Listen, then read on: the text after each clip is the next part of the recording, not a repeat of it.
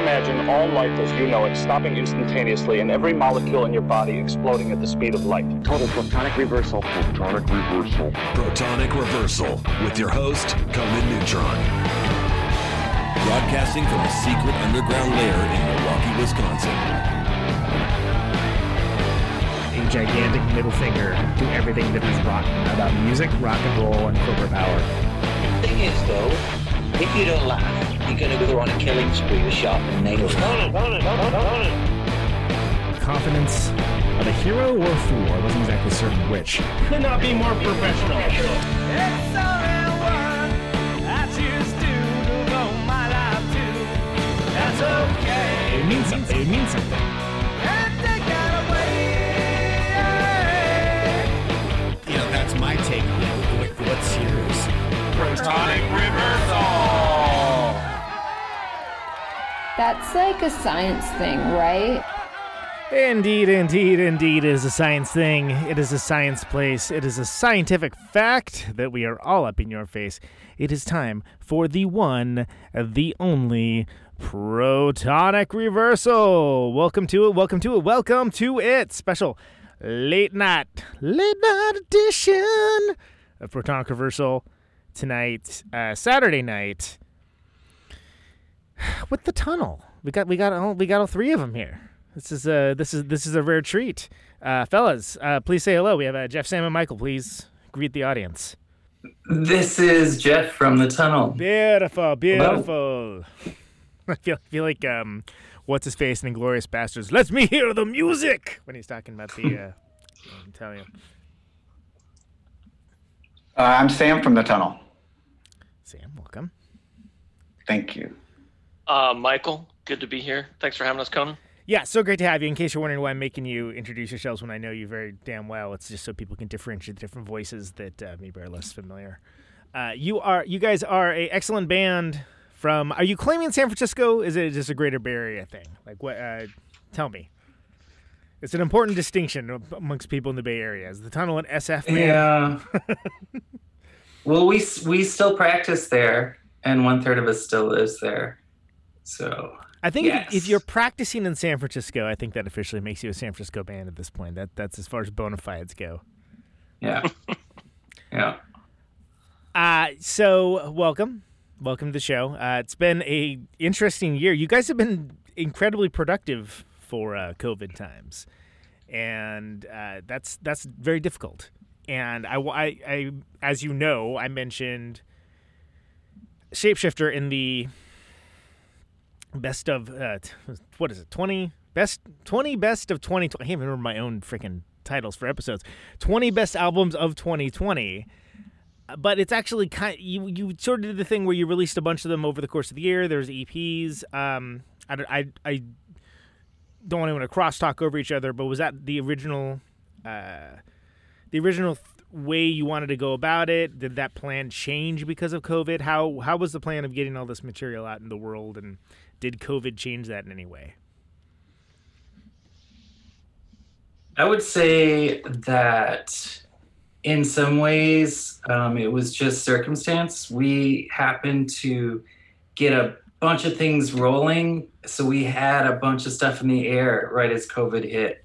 So that like 4 records or whatever silly thing that happened for us in 2020 was kind of already in motion, and all it had to do was land. Well, it was a little harder than that, but it was pretty much all up in the air already. So, but yeah. And since then we've been working on new stuff. So that has changed. Well, even with Shapeshifter, that was like all the songs put together, but then we had the 2 little mini releases too, with the 2 song and a little single 1 song kind of thing. So yeah, it was a lot of stuff. So did you find the kind of constantly releasing thing, which of course the Spotify bro said is the only way to do things? Did you find that worked out well to your for the band as far as getting the music in front of people, or is the jury still out? Michael's the person who knows about such things. Michael's accused. Well, I mean, we were kind of doing Shapeshifter was kind of a combination of 3 different sessions, and it definitely got delayed due to COVID in terms of the whole vinyl cycle and such like that. But yeah, like Sam said, I mean, we, pretty much have been writing pretty regularly, and just have had the debate of whether or not it makes sense in today's world to like wait for a sit on material and wait for a full length release. And so that's kind of why we've been doing the EP thing. And Forbidden Records was cool enough to put a lot of that stuff together into a full length. We've been writing a lot in the last few months, and I'm of the mind to do a full length next, but we're still discussing. So I mean, so yeah, and it's interesting because the Tunnel's music is very, it's overutilized as a terminology, but cinematic in a way. Like it's sort of like it evokes certain like dark imagery and film and things along those lines. So as such, normally when you have a band along those lines, you would get some deep like, well, the flow of the album is blah blah blah, this and that and the other thing. So the idea that like the album almost kind of came, not happenstance necessarily, but maybe not as a preconceived thing is somewhat surprising, because it does all slot very nicely. Is that more, did all the material kind of come around the same time, like all these EPs? Because I thought they were recorded at different times, if I remember correctly, but maybe not. Yeah, I mean, that makes sense, because even though we also kind of flip genres or subgenres like every song, they're all kind of like sequential, so they should come out of a similar like mind space of whatever we were in at the time. We were writing all those songs at the same time usually, so at least that should be cohesive. And then we do put a lot of work into sequencing, probably our cinematic thing like you talk about. Even vigorous debates if there should be a second or a half second in between songs, all that nonsense. So the spacing in between, you mean, like the yeah. Okay, gotcha. The idea being that you don't, maybe you want to either do or do not want to give people a break before you launch into the next thing. Is that the mindset there? Yeah, there's a beat there in between the songs that we try to respect. So. And Jeff, since you and I are ones currently talking right now, I'll address this to you. Did the envisioning of the Tunnel as it originally began evolve and change, or was it always pretty much like this? What you have now is sort of like the fully realized of where it started from? I would say it is definitely evolved, and if you listen to any of our albums, it may not even sound like the same band. Maybe there's a thread running through it. I don't know. But yeah, it started with just me and a drummer, Pat, back in like 2008. And it's metamorphosized several times. Sam jumped in very soon after that. And then we've had lots of great metamorphoses since then. So that's one of those things that I knew the answer to that question, but I just decided to ask it anyway, because not everyone is going to know. But I would say, from a perspective as a listener, like the definitional Tunnel sound that people have grown to love sort of appeared, if not in its full form, close to it when Sam came in. You guys kind of started to be a little more hard edged. Some big black. Kind of, anytime there was at the time there was drum machine, or sequence drums. I don't know how you want to phrase it. And I feel like anytime there's sequence drums or drum machine, saying big black is about the laziest thing you can do. But it came from that same sort of mindset of like dark '80s sort of post punk, but your take on that. And that's kind of when it was like, oh, this is interesting. They're taking like a bit of a dark turn. And then after that, of course, Michael joining the band as a live drummer, it was like, oh, it's like that, but this is like the non-mechanized version of that. Michael, did you when you saw them playing with the drum machine, what was your thoughts? Were your thoughts like, hey, I'd like to see what I can do with these guys with the real drums, or like what was the situation, the thought process there? Yeah, I mean, I definitely like really dug their songwriting dynamic, and I mean it's the kind of thing where it's really really different than stuff I had done previously, Right. and yeah, just I don't know, we just kind of jibed in terms of like got along and definitely all in the same, I don't know, mentality and thought space, I guess, and it just was kind of a smooth fit, and yeah. But I mean, and for me, like definitely, like I kind of came from a lot more like not 4/4, not like that sort of thing. So almost like emulating machines was sort of like a challenge, I guess. Right. Organically, at least.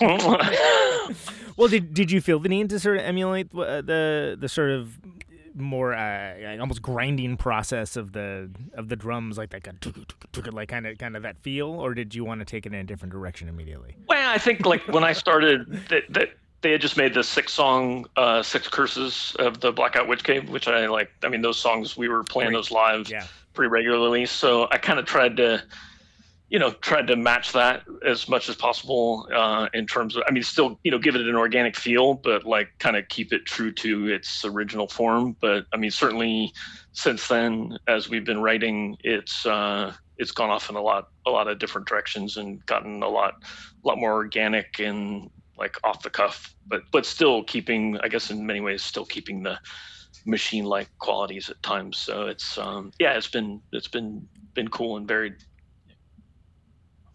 Well, I guess the reason I ask is because splitting the difference there is sometimes harder than people might imagine, especially as a drummer, because if you're coming in to something and there's kind of been a compositional process that has been one way, then suddenly kind of switching gears and introducing human elements can be different. So did you fall upon your, I don't know, I hesitate to use the word like math rock background.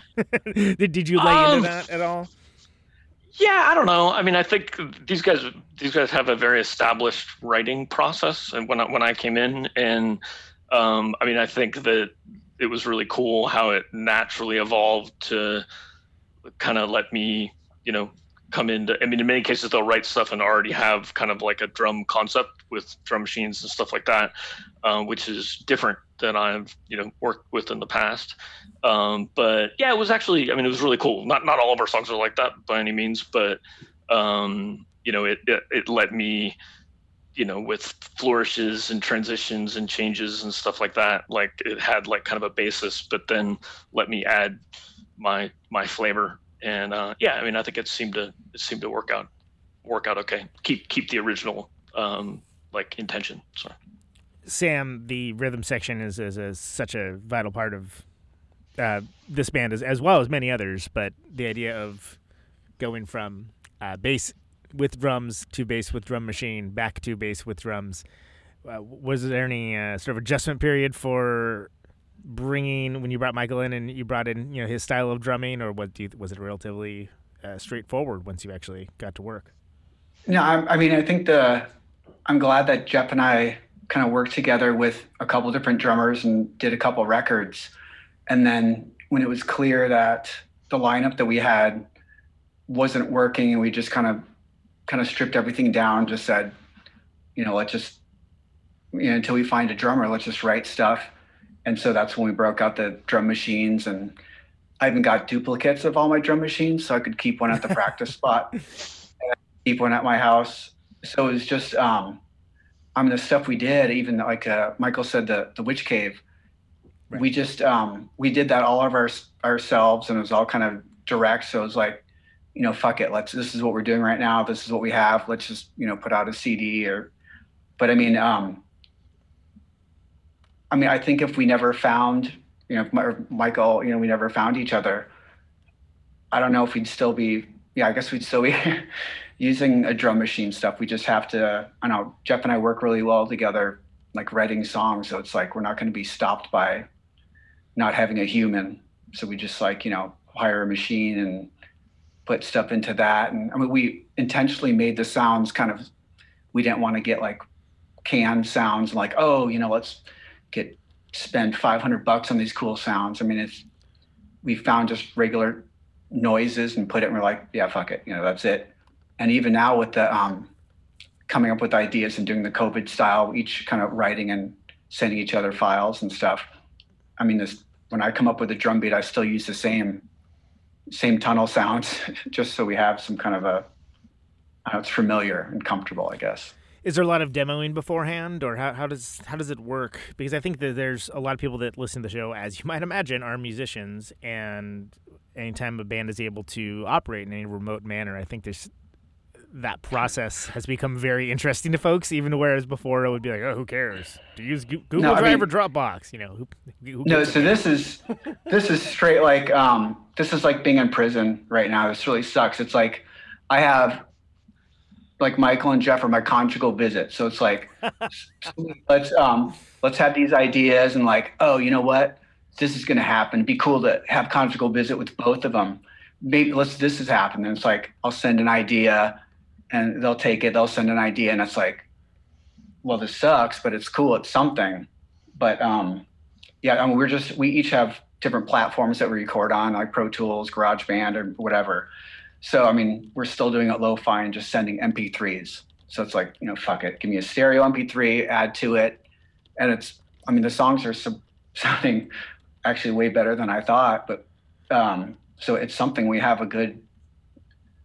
a surprising amount of really good songs that we'll probably crank out whenever, COVID vaccine and all that stuff. So yeah, but recording it, not like this. We're not going to like the MP3 sessions, nothing like that. The constituent parts that assembling together to form the greater whole. It's going to be more like you're going to record it in a proper studio. And then that's a good point, because it's, all the, there's a very distinct sound to what you guys do, but it's very well recorded. It's very well articulated, things along those lines. It wouldn't be something that, people make like the music on their laptop, and for some folks, that lo-fi sort of thing really works. But I think for what you guys are going for, it wouldn't necessarily apply. It's interesting that, Sam, you mentioned the, things turning out pretty well, and maybe better than expected, because it kind of seems like when you're in a situation where you don't have physical contact with other creative people, you lose a lot of the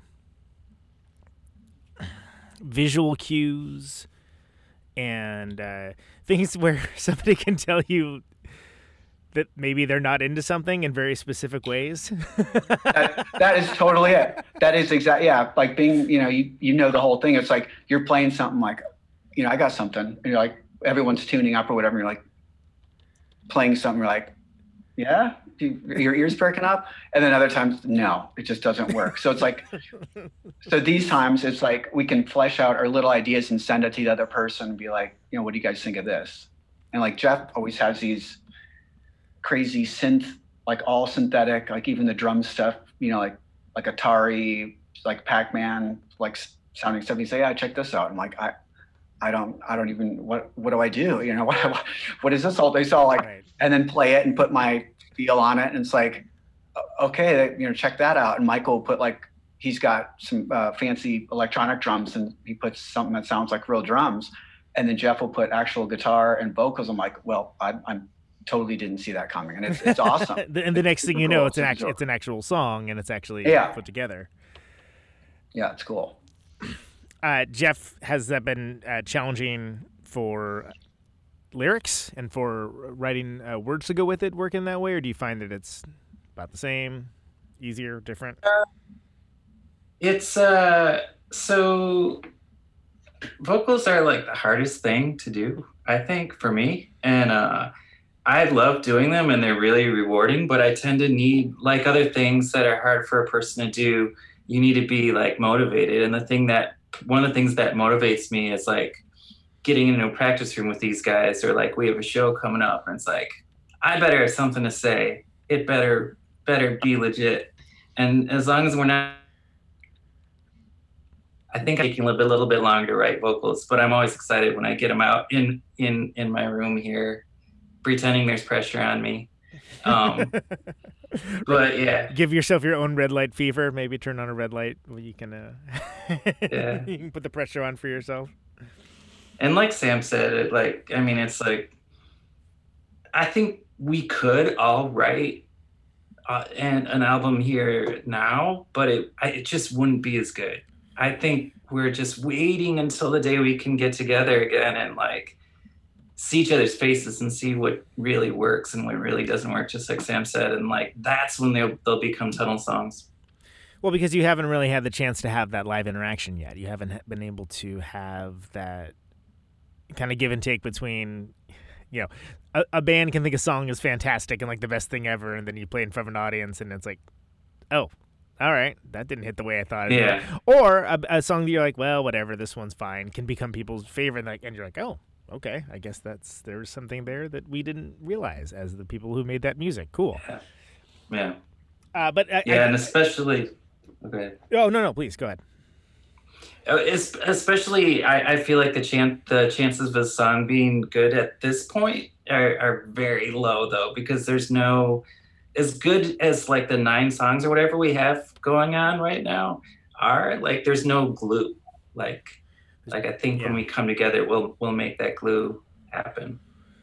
Yeah, and I guess where I was going out with some of that is this the whole discovery process of kind of operating in a vacuum, right? Like it's something that everybody's discovering, and some people are finding difficult to work at all. In fact, that's kind of been a repeated theme about, you know, some folks writing me about the show and like hearing about what everyone is up to or not up to is, you know, folks either sometimes feeling blocked or unable to create, or, you know, not being able to at all.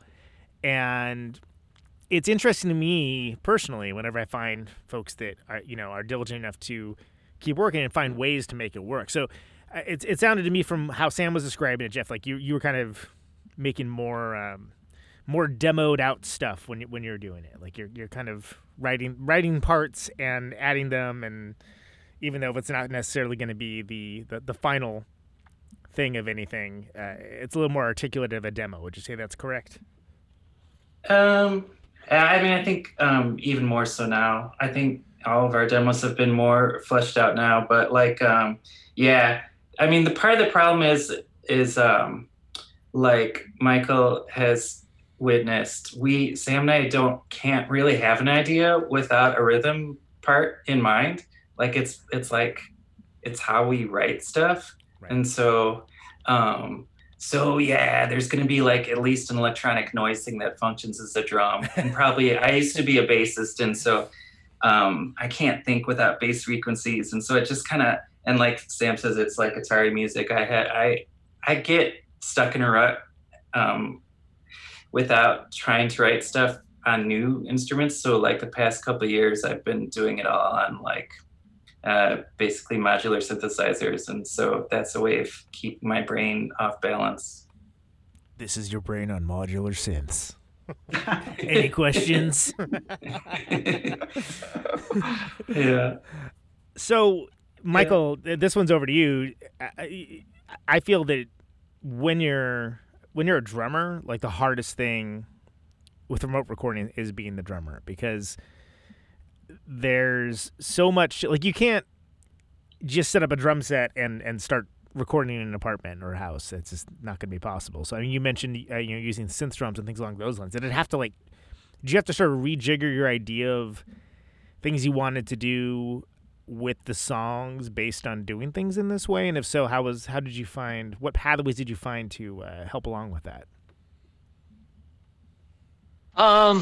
Well, I mean, I guess, I've definitely had to get used to, like, just making... So I got, like, a sort of mid-range V-drum setup at home, and I have, like, a little separate, like, shack or whatever that's separate from my house, so I can, like, play late. And, you know, obviously it doesn't have to be amplified. But, I mean, it works really well for, obviously, just keeping sharp and keeping endurance up and that kind of stuff. And I ended up getting like a UAD setup like earlier in the year that was more intended for doing recording at the studio, but I've been, using that and, can at least run sort of decent effects to where, they still sound like synth drums, but they, like sound more to my ear like they're supposed to. The cymbals suffer the most, I think. And definitely it's tough for me because I like doing stuff that's not like every note's the same volume. I like doing like washes and waves and shit like that. So that stuff doesn't really fly. But yeah, I mean, it works well enough to get ideas across. I mean, we had one time, I think it was in November, when in between the lockdowns, when we had been going through this process, and then we said, hey, I think we're going to be able to get together once. And so we did like a 5-hour practice where we were like in and out, like, taking breaks with masks and stuff like that. And it was, I don't know, man, it was like Christmas. It was great. Yeah, it's got to be like being released from prison or something, right? At that point, yeah. Yeah, I mean, we've been lucky enough to be able to hold on to our studio, which has been pretty awesome. But and then to hear you kind of have in your head how things are supposed to sound, at least for me, like, and I spend a lot of time in my head anyway. But I mean, this whole process has worked well for me because I tend to take a long time to work on little details of parts. So I feel like I can do that now without having to pester other people and, have them deal with my, being slow to figure out parts, and at least get like 80% of the way there. And then when we get together, you kind of have to do a lot in your head to hear how it's going to sound. But I mean, I'd be a lot happier to do like at least like monthly practices and stuff like that once, hopefully at some point soon. But yeah, it's been an adjustment, but in some ways I actually kind of like it. Like I can, like I said, do, if you're inspired at 1 o'clock in the morning and, my kid's asleep and I can go run and like write a part, like it's kind of got some benefits, So. Right. And that's not going to be, even if it's something where what you're doing isn't necessarily going to be like the final of whatever, you're able to get the idea out and get it down and continue moving forward, which I think is kind of underrated in the process. Yeah, I guess for me, like having sort of like, I look at all of these as like templates. Like I have I'm happy with all the parts and everything. And like Jeff and Sam said, like it's not done. All the glue isn't there yet, but I can at least work out all the like where like I'm kind of like happy with all the basis of the parts. And then I've found that I think that's going to be really efficient once we do get back into the studio, because like all the grunt work is done, like, and just like we can kind of make all the the glue happen and make it live and stuff like that. And I'm looking forward to that. That's really fun. Yeah. When you talk about the releases that have come out this year, what led to the split with Thought Leaders? How did that come to pass? And that can mean anyone that wants to field it question. How did that happen? I mean, we played with them a couple times, and they're great guys. A couple of guys from the Mass, and great band. I've actually heard what they're working on too, and it's really good. Watch out for 2021 with those guys. But I don't know. It's good synergy. They're out. They don't really fit into the Bay Area scene either. So I don't know. Well, we've known like Andy. Like Porch played, my other band Porch played with the Mass, like back in the Noise Rock Picnic, Toxic Beach days, man, as you remember well, Conan. I have no idea what you're talking about, sir.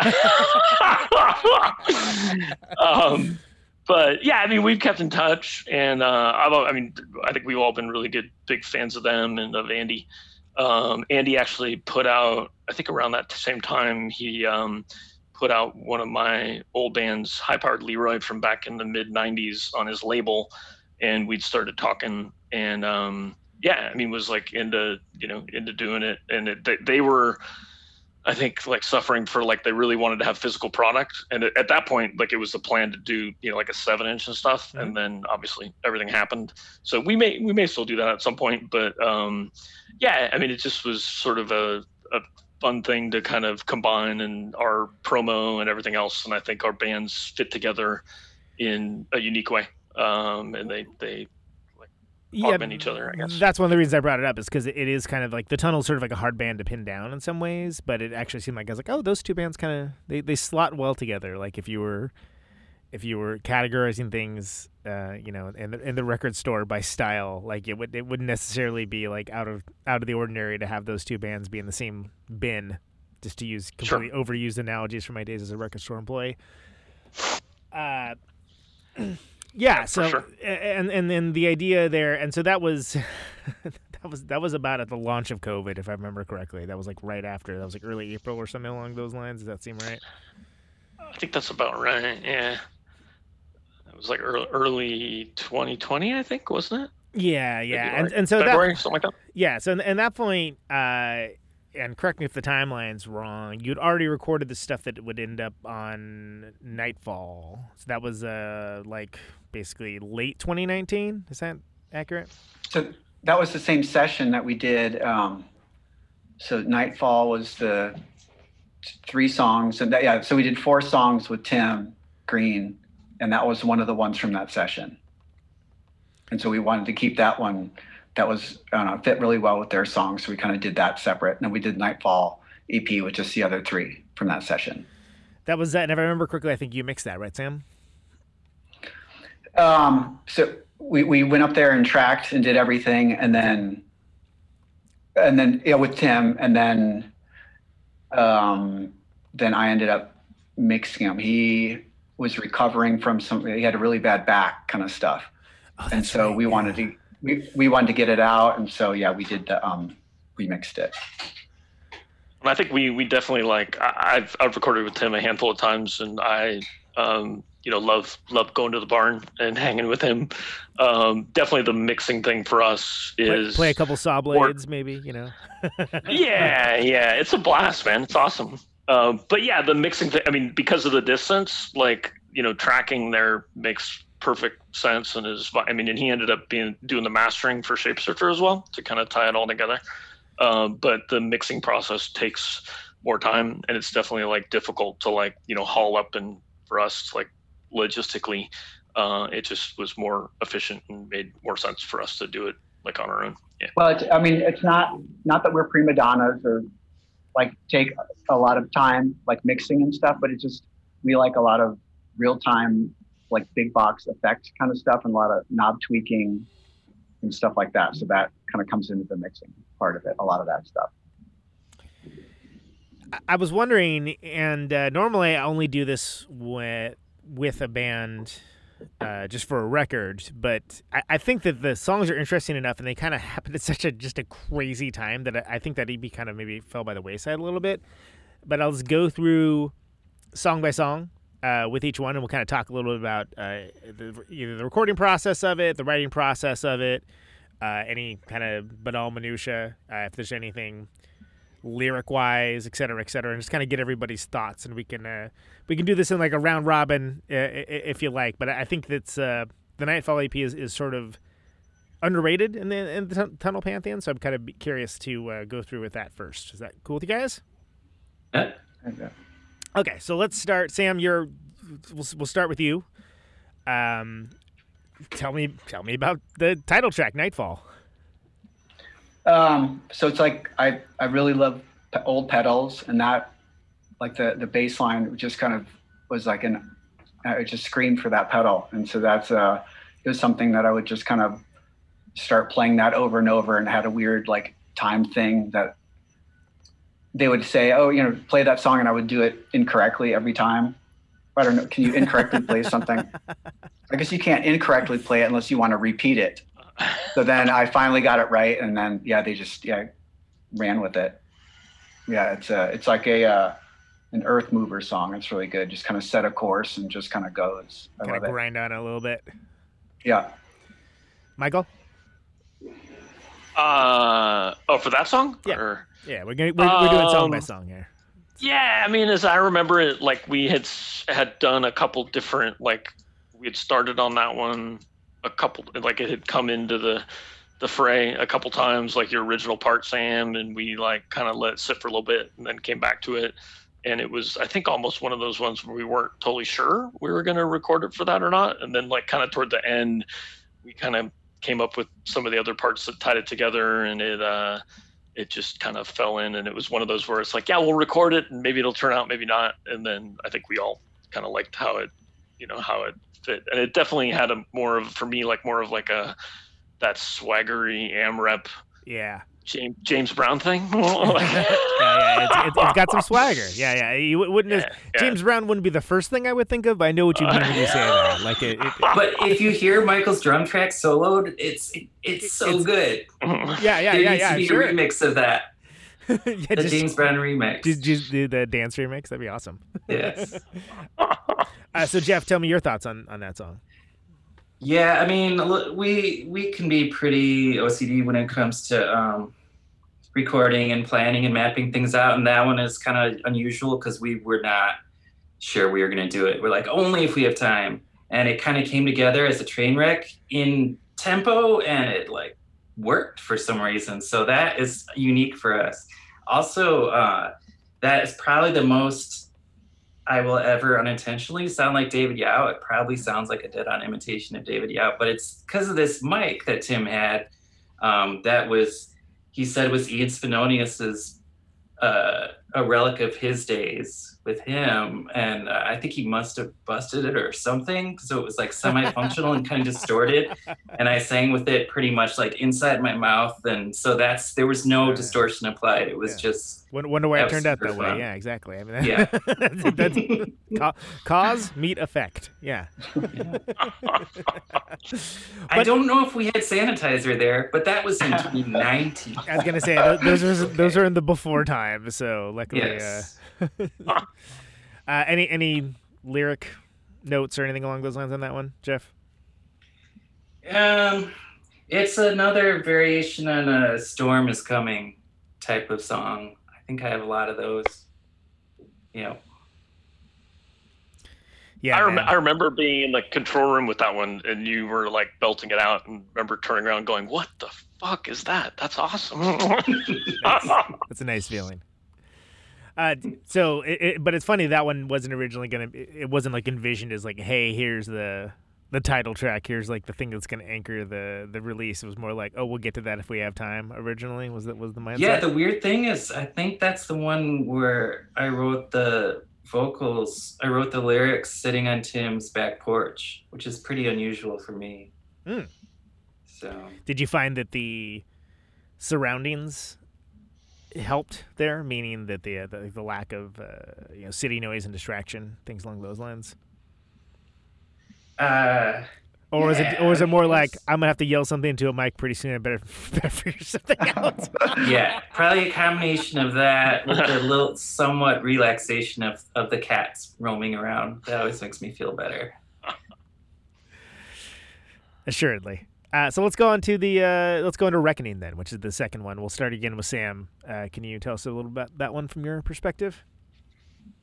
Yeah, I mean, that was actually, I think that was with another a new pedal that I just got, and I was just kind of flashing through one of the ones after practice one time, and I do a 2 amp system so like all the main stuff goes through one, and then I have a old Fender Twin for all like where a second guitarist would do just like noisy stuff or just like background kind of stuff. And it was like, yes, it reminded me of like 1984 meets Tron, like with the big, it sounded like the intro thing it sounded like, like some sci-fi dystopian reckoning thing. And so, I played it for them, and we kind of just started fleshing it out, and the beat and the guitar and the vocal, everything's perfect. Yeah, I love that song. I meant to ask about the second amp thing, because that's something that's a relatively atypical for bass that I've seen. I've seen the splitting the high and the low end kind of thing, but utilizing it more as almost like noise soundscaping or something along those lines. That's a little atypical. Well, it's how bass amps just should be to me. So it's like when people play bass amps and they have horns in it, it's like, no. You just can't do it. And if you're doing and I love reverb, like spring reverb, it's just my favorite. So even like putting some in that and just doing the volume up a little bit just to give it that's how it's, to me, it's supposed to be. And it's like, I'm kind of a purist with the number of pedals that I use for my main signal, which is stupid considering all the other stuff. So it's like, I try to keep that kind of pure, and then all the nonsense in the other thing. And if it doesn't work, and it's like, fuck it, when it doesn't work. So it's the nonsense amp is what you're trying to tell me. That's it's nonsense amp. Okay. Yeah. Michael, Reckoning. Tell me about it. Well, I guess what I remember of Reckoning is Sam would beatbox like the beat and basically just say it goes like this, and then you bring this in, and then that, and then add that, so it was kind of like super simple. But I think I guess it started off more like almost mechanical, and then when we started playing it live, like it got a little bit more of the, I don't know, like more of the backbeat thing, and it's probably one of my favorite songs to play live. And I think it goes over pretty well with people too, in general. I mean, it's sometimes, depending on the sound person in the club, like Sam's tone can get a little crazy, but we won't talk about that. And sometimes it's good, but it's definitely one where we kind of burst off the stage in a good way, generally. Yeah. The syncopation of it was definitely challenging to do recording wise. And, I will say we probably did a little bit of magical editing with Tim to make it all tight, admittedly. But but it was. I like how that one turned out. Jeff?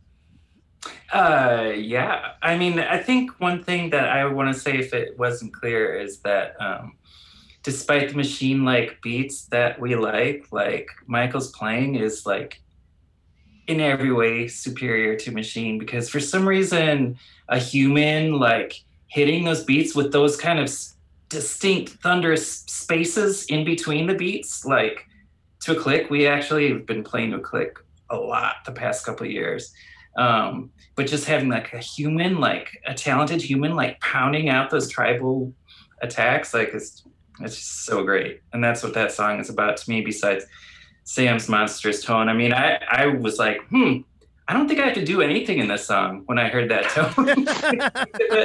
but no I will room. I'll bring an ice pick and I'll stab every once in a while. Yeah, I think there you go. What and how about for lyrics for that one? Yeah, it's a dystopian type of song for sure, but the lyrics are more about kind of like a urban biomachine saga gone wrong. The biomachine finds something in an alley and takes it home, thinking it's innocent, and it turns his life inside out, more or less. I think that's what I'm singing about. Almost seems kind of like Tetsuo Lake or something. You think that's what you're thinking about? Is that what you said? Who would know? Who would be the authority in that situation? That's exactly right. Very Tetsuo Lake. Yeah, that's kind of, well, and also the video for it kind of has not those vibes especially, but has like vibes of like that era where it's got like there's sort of low res is the wrong word, but sort of distorted TV effects and things along those lines. It's got those. It's got that feel. So it's to me that's kind of where my thought goes to it, being an art damaged weirdo. That Shinya Tsukamoto is a huge influence, and not only his cinema but his themes and the music. That great like late 80s like early sampler percussive stuff is so good. Pretty unique. So let's go ahead and let's go to the third song, Ashen, which we'll start with Sam here. We're gonna maintain the round robin order. God damn it. That's right. So that was a little riff that Jeff brought in, and you're just kind of playing it. And I think the original one that he had was really. It was just like super, super pretty, and then we just played it, and we just started kind of adding stuff to it. I think we each took turns kind of adding, and just to me that it was just, it's so pretty that the bass line that I put to it just kind of it felt right, just nice and like an open plane where the lyrics tell the whole story, kind of follow around that, like not a lot of changes, just kind of focus on the lyrics and the singing. Michael? I think for me that one was like having spent a bunch of time playing drum machine type parts. I guess for me that one like had it's not the kind of drum part that I would would standardly make, but it has it's just a pulse. It's basically just a pulse that like pretty much stays constant, and then the layers come up and like through the song and stuff like that. And I think one of the things with these guys in general that I think that plays into is just like I kind of used to have a mentality like where the drums need to be complicated, the drums need to be doing this and that, but a lot of times they don't, and they just maybe to give the song what it needs, they just need like a really basic kind of foundation. And for me, that one was that, and it's almost more the meter and the constancy. And I definitely like for me, there's little just like notes, 4 or 5 notes where it like hits off of where Jeff's vocals like kind of transition from one spot to another that like make it like it's kind of like the only thing that matters is those few notes, and then everything else is just foundation pretty much. But I don't know. For me, I think that's probably one of the best from an arrangement standpoint. I would say I like the arrangement of that song from all the songs on that EP. By far, I think it's one of the best songs. Yeah. So. Do you find that kind of expanding on that idea that having to intentionally play something maybe more simple and to serve the song rather than kind of going for the big heroic rush time signatures or whatever along those lines that you maybe would want to go to if you were just thinking as an academic exercise? Has that been a challenge at all, or is that something that you think you fell into relatively easy? I'd say it's something I probably should have learned a long time ago, to be honest. But it's just like it's like a mental state thing, and I think it's been good. I've really appreciate the songwriting. In many ways, the songwriting's a little bit more not like verse chorus kind of like structured, and then some of the stuff I've done in the past. And so, I think it was a little bit challenging, but more so in my head than anything. And I think I've, I don't know. I definitely feel like in that way I've grown in working with these guys and writing. And it's really, when it comes down to it, it's all about the song, right? So. Right. Jeff, what are your thoughts on this particular song? I was just lost in thought thinking about those drum accents that Michael was talking about, the echo of the vocals. Those are so great. Yeah, I love those. It hits very nicely in the composition. Yeah. Yeah. The first time I heard him, I was just like, oh my God. He's listening and doing that. Wow. Okay. That's probably a harkening back to maybe some of the older tunnel styles where the vocals were like front and center and like lots of words to say, story time type of thing, which used to be my thing. But like now I honestly appreciate the musical beast that the three of us create more than the literal stories told with words. So I try to keep the words like where they make sense with the music now. But this one is an exception and just run off at the mouth and stuff. But story time is a good way to charitably explain that type of lyricism. Yeah. But like coming from the great trend of like allegory and like I'm thinking of like like Nick Cave or something along those lines, right? Where it's like there's you start off one place, you end at another. Tom Waits, things along those lines. It's definitely one of those, yeah. And with a suitably, I suppose, Rolandus Howard-ish guitar thing, which I think metamorphosizes into Hot Snakes by the end, which is... I was going to say, it gets a little more, a different kind of aggro near the end. Not that there's anything wrong with Rolandus Howard at all, don't get me wrong, but it is... Yeah. There is definitely, when bands are doing like the big black birthday party, there's sort of like certain recognized tropes, and I do appreciate that you guys color outside the lines when it suits you.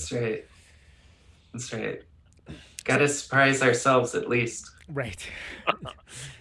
So then, last song in that EP is "Last Exit." Sam, you want to start us off on that one? Yeah. So that's I've just always had a fascination with like David Lynchy, open roads, and like Mojave Desert kind of stuff. So that's like the bass line and tons of Fender reverb on that too. Just yeah, I just think of an empty highway and like the last exit. And so it's like we started playing that and kind of building, and Jeff puts the cool little Vulture guitar lines in there. It's perfect. I love that song. It's we've kind of fucked ourselves with so many different styles of music that when we have, I don't know, we don't really have like hardcore fans for one style of stuff, and it kind of hurts us. But like doing songs like that, I never regret doing really slow. We call it our suicide set. So like we could do a whole like the band or the concept. Show. Oh, I didn't even know there's a band called the Suicide Set. Really? Oh no, the band Suicide is what I was thinking. Like your suicide set. Oh no, which we all like. But like our Suicide Set, like just really slow, just kind of more gentle songs, which are still, I think, a good part of our stuff. But yeah, that song is it came together really fast, and yeah, I love that. Michael, thoughts? That song is about the most fun thing to play live that you could find. For me, like, I love it's basically just a vibe, and like where Sam's basically the foundation, and I can just pretty much, it's like Jeff's vocals and the drum hits are like kind of like playing off each other, and it's literally different like every set, like every time we play it live, which I really dig. I always remember we actually played that to the Click and we recorded it, and Tim made, I can't remember the exact comment, but he said because it has just so much space, and he said, I've never heard a band like basically that I've never heard a song like that with that much space like feel that natural, but played to the Click, which I found is a really nice thing to say. That's a very esoteric but awesome compliment for sure. Yeah. So yeah, it's definitely it's a fun one. I love that style of stuff, and it like I said, it's just different every time we play it, which is pretty awesome depending on the mood. Jeff? Yeah, we don't do very much of that, and as far as like leave things totally to chance, and there's some structures in the kind of syncopated vocal lines and stuff to give me at least a little something to hang on to. So you're not totally lost on the highway. Yeah, but man, when it works, like I think the last time maybe that we played live, I think we played once in 2020 in January at the Eagle, and man, that song really worked that time. I kind of like felt like I woke up from something at the end of it, and I think that was a good thing. Yeah. Yeah, I'd say so. Any lyrical notes or anything?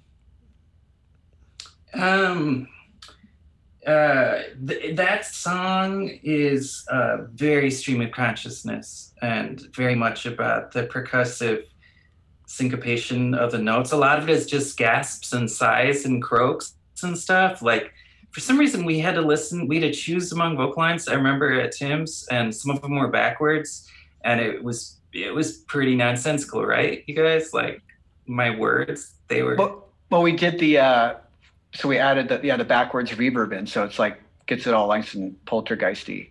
So we had to track it. We had to record it with that. And we were just listening to just the backwards reverb part, and we're like, sweet, it's getting there. It was definitely like channeling something outside of me is what it felt like. So I'm not sure. There are words. There really are English words. At least right before we recorded it, they took the form of English words, right? Yeah. Well, and that's almost, I mean, there's a long history of that too. I mean, going all the way back to, well, even before recorded music, but I was thinking specifically of like Stooges and stuff like that, like, and having like just something that sounds like it should go there, and then like not necessarily putting too much effort into imbuing the meaning into it until it actually already happens. So there's certainly a rich tradition. Yeah, I mean, his syncopated grunts and stuff are just perfection. Syncopated grunts with a Z. What's up with the album art? Did that? It's a very it's evocative. You know, it's three colors. There's like the blue, red, white. It almost looks like a a negative of some kind? Yeah, I think we went back and forth on that a bunch of times, various ideas from different people. So it was definitely a collaboration between all of us. But the trees are an actual tunnel through the trees back where I used to live. When I used to live in Fairfax, you can go up into this like open space up on this like abandoned fire road, and somebody like cut this tunnel through the trees that's been slowly growing over like that. That's a real place. It almost reminds me of, did you guys ever see Tales from the Dark Side? Like the opening for Tales from the Dark Side. Do you guys remember that show? The best. That's the best. Yeah. Totally. Oh, Jeff and I the end of Prince of Darkness. Jeff and I have always totally blended on that. It's the John DeCarpenter. It's not one of his more famous ones. Oh yeah, I actually completely forgot about it. You're right. Oh, total goosebumps at the very end when he has the like the Antichrist is like cloaked and it's getting like transmission, and they're trying to focus in on it, and it like they like hint at it, and at the end you see, oh, so good, it's so good. But that kind of like busted up like 80s like fucked up VHS stuff like that. I love that. I love it. Seems to fit the aesthetic of the music too, because it's not like the music is solidly rooted in the 80s, but it definitely gives a nod, with certain homages within, even though it's certainly coming at it from a more present-ish take on those same vibes, which is interesting that like I don't feel like many bands explore that, or if they do, I'm not aware of them. Let's put it that way. Which kind of led me to, who do you think of as like-minded fellow travelers for the tunnel? Like who are the tunnel bands that you have common cause with, that you feel that there's an affinity, a mutual admiration society, things along those lines? I'll throw in. Please do. Wayland Storms for sure. But unfortunately, I think most of the bands that we would like, a lot of them are not on the West Coast. But it is what it is, right? Reptoid, I think, as like a for sure has a who gives a fuck, this is me, play it, kind of same style of that. And we played with him a couple times, right? Yes, many. In fact, I think that's where we met Michael, is playing PRF West with Reptoid, same night as Reptoid. I think that's the first time I that saw sounds it. familiar. That was the Fire bass player night, I think, if I remember correctly. It was. It was. Not for the tunnel, but for. That's right. But in a hashtag never forget moment, that was that's right. If you need a cultural shorthand and you were there, you know exactly what that means, and if not, it's not for you. It's true. There's another local band called Flat Black that we played with. Oh, right.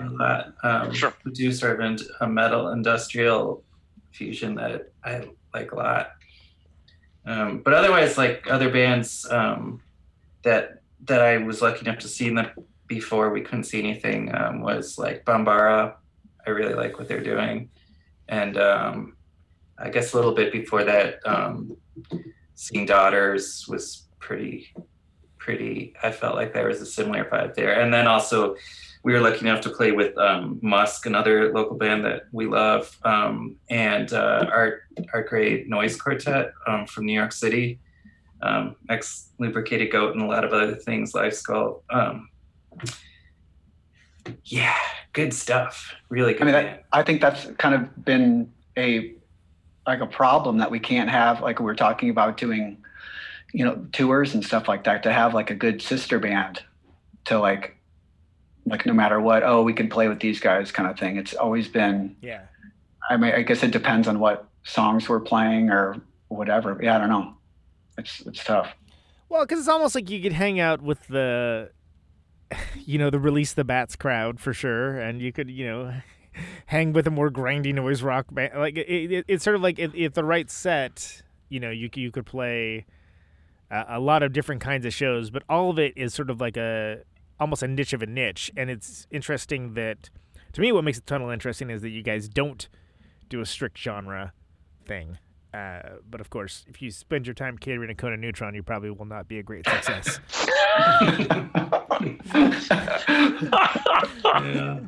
Yeah, telling it like it is, y'all. But I mean, that said, I mean, there's also, folks that don't mess around with like the Jesus Lizard or like the AMREP stuff that can totally get down to like the dark vibes, and certain bands that, again, the Birthday Party as an influence I think has only grown amongst especially the kids and things along those lines. But the reason why I brought up the the fellow travelers bit is because it is interesting that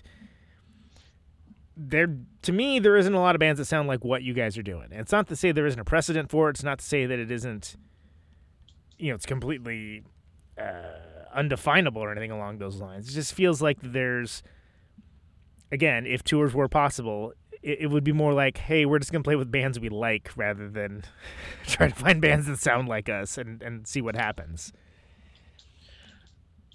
I would also say, I mean, I could a lot of some of the new stuff actually on your top 20 list, like Heads and Hey Colossus. I mean, I could definitely see us like fitting with that type of stuff for sure. But like Sam said, I mean, we have luckily enough material to where we can kind of tailor what type of stuff we do, and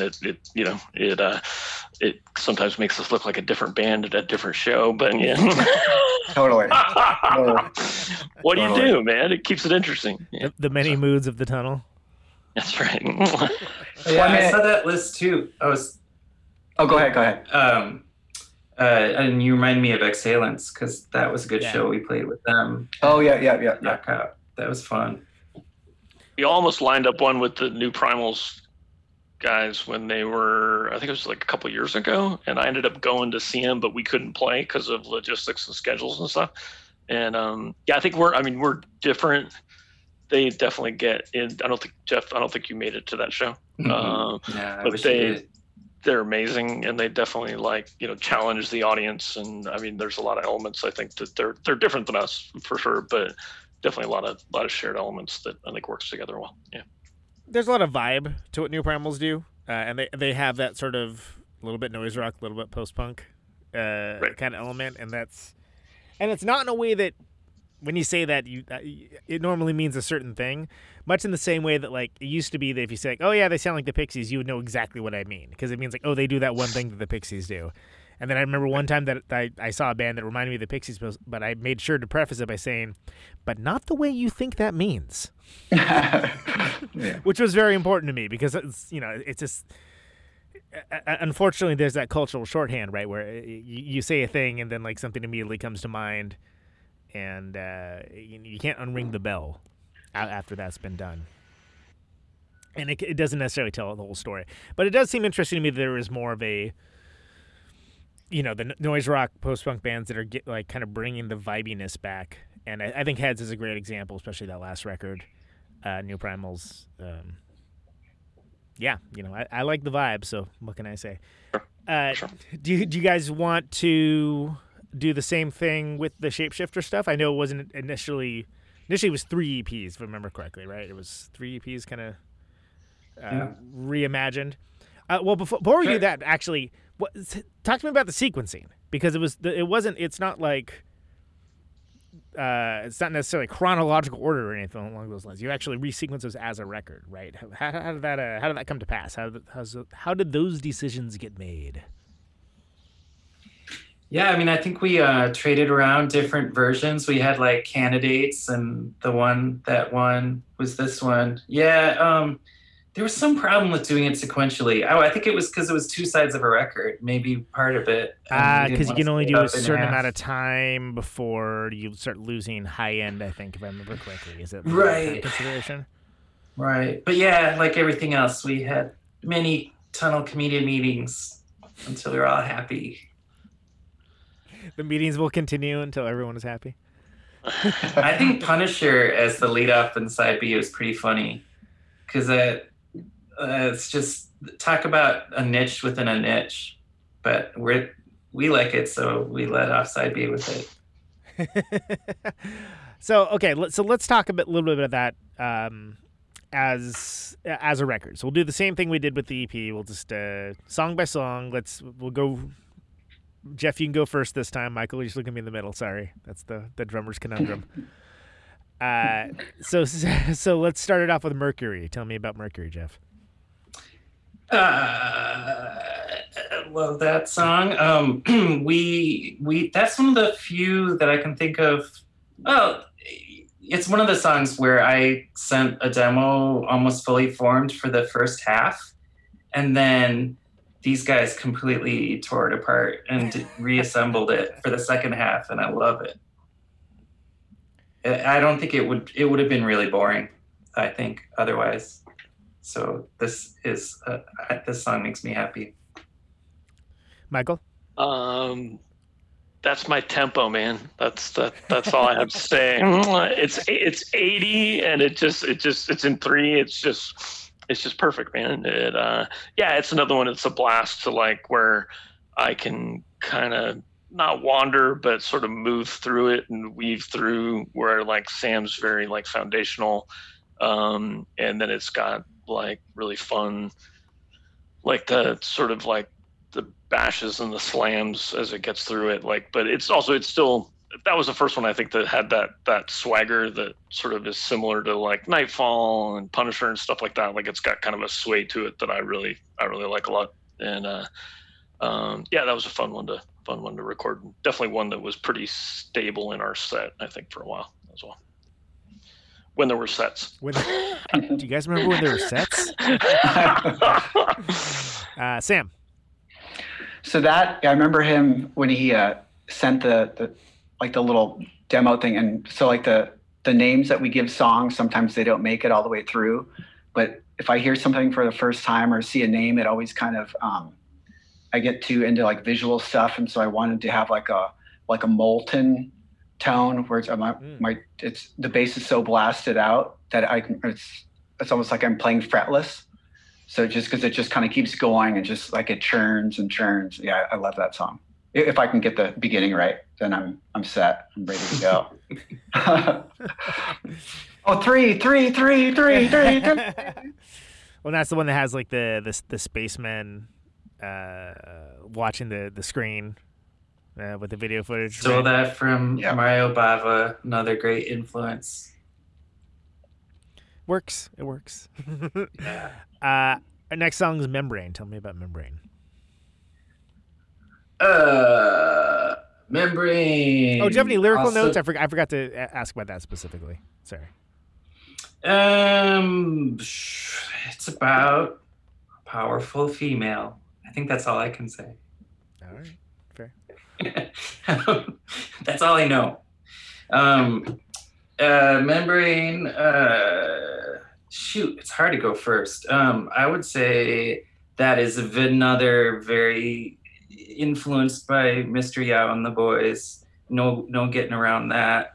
I hope we give it a little bit of something different, is all I can say. It's super fun to play live. Somebody said, Jesus Lizard is like our Led Zeppelin. I was like, yeah, I could back that.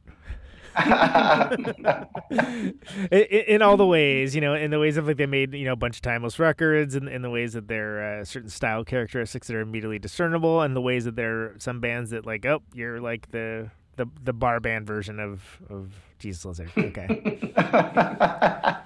And yes. That is definitely not bar band Jesus Lizard, to be clear, but okay. Figure them amongst friends. I can talk a little freely here. Again, controversial after hours. I'm not telling tales out of school. I think you guys know what I'm talking about. Michael. That's right. Yeah, that's another one that's like super fun live. I feel like that probably one of the first ones when Sam and I started really clicking. Really, like it's very sharp and it has like the stops and then you have to jump right back into the groove and stuff, and it felt like it was one where Sam and I were starting to really like play together a lot better, because like when you do it right, it's kind of like you kind of step back and go, wow, damn, that was how it should be. But yeah, and it's definitely probably one of the more like kind of straighter AMREP-y sort of sort of things, but which is always fun. So, I mean, do you ever feel like you're compelled to want to change it up or like make it more complicated or different just to get away from that kind of sound, or do you feel like that you can trust that the constituent parts of everything are gonna kind of be its own thing? Yeah, I mean that one I just see that more as that's more like a pocket song. Like Yeah. it definitely has its like its edge to it, but I mean just how it like Jeff just like jumps at the breaks with the vocals, and it's very like this definitely doesn't need any like, hey, add that beat or change that time or anything like that. Like it's kind of more caveman-y in a lot of ways, which I've actually been really enjoying to do with I mean it's really fun live, and it's just kind of what it needs.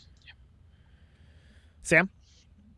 Yeah, I mean, when I started playing the lick, I was hoping it was not like a make or break thing, but when Michael got that, I wasn't sure if it was going to be one of those things I just play and like nothing's going to ever happen from it. But he nailed it. And when the part got it, and we like would sync in together, and I remember we would just have practice sometimes. Like, Jeff, just hold on a second, and we would just play it over and over and over, verse, and then it got in. It's like, sweet, that's it, super cool. And Sam, you had that thing you did on one of our early rehearsals, on the recording from the rehearsal. You like did an 80s dance remix of it, and that ended up writing that part of the song. You like kept you put a lock groove in the middle of the song, and we ended up using it. Yeah, and recreating a digital edit for to get it. Yeah, that's right. I totally forgot about that. Yeah, that's cool. So the idea was you're going to do like the dance remix and like, hey guys, check this out, and then that's ended up being something like, actually, let's use that in the actual arrangement. Yeah, we've tried something like if we practice, I have just a little recorder, so like I'll take it home and put it on there and just like EQ it a little bit or do a little master thing and then send it. And so sometimes if there's like Michael's laughing between songs or Jeff says something silly, I'll take and like do it down an octave or repeat it for like 3 minutes and like put it afterwards. And then, for that, there's just, everything was good up until a certain point. We're like, oh, what if we did this? And just kind of space filler. And we're like, oh, sweet. Yeah, let's try that. Yeah, it worked. Do you feel like its placement of the record was that intentional that that ended up there? Because that's one of the ones that you recorded with Tim Green, right? If I remember correctly. Yeah. Yeah. Go ahead. Well, for me, it was just like Mercury, the beast that it is definitely like gonna put certain people to sleep or traumatic stress, put them out of consciousness. And so like Membrane is supposed to be like, wake up. Well, yeah, and I guess what I'm driving at is with sequencing, when there's a couple schools of thought, which is that if you start kind of like a little more, for lack of a better term, kind of slower, then you got to kind of pick up the pace afterwards. Whereas if you start off with a flat out ripper, unless you're going to pull like a Hot Snake's third album, you maybe should take it down a notch at some point instead of just like relentless nuclear assault or something. So then tell me about song 3 then, which is Death's Request, which is for someone that had to go to speech therapy for a long time. It's a very difficult song title for me to say. It is a tongue twister. Something completely different. I mean, we all are big like Bauhaus fans and that sort of thing, so it comes out there. Yeah, don't say. Really? We said you don't have to be ashamed for this song. Let your vampire wings fly.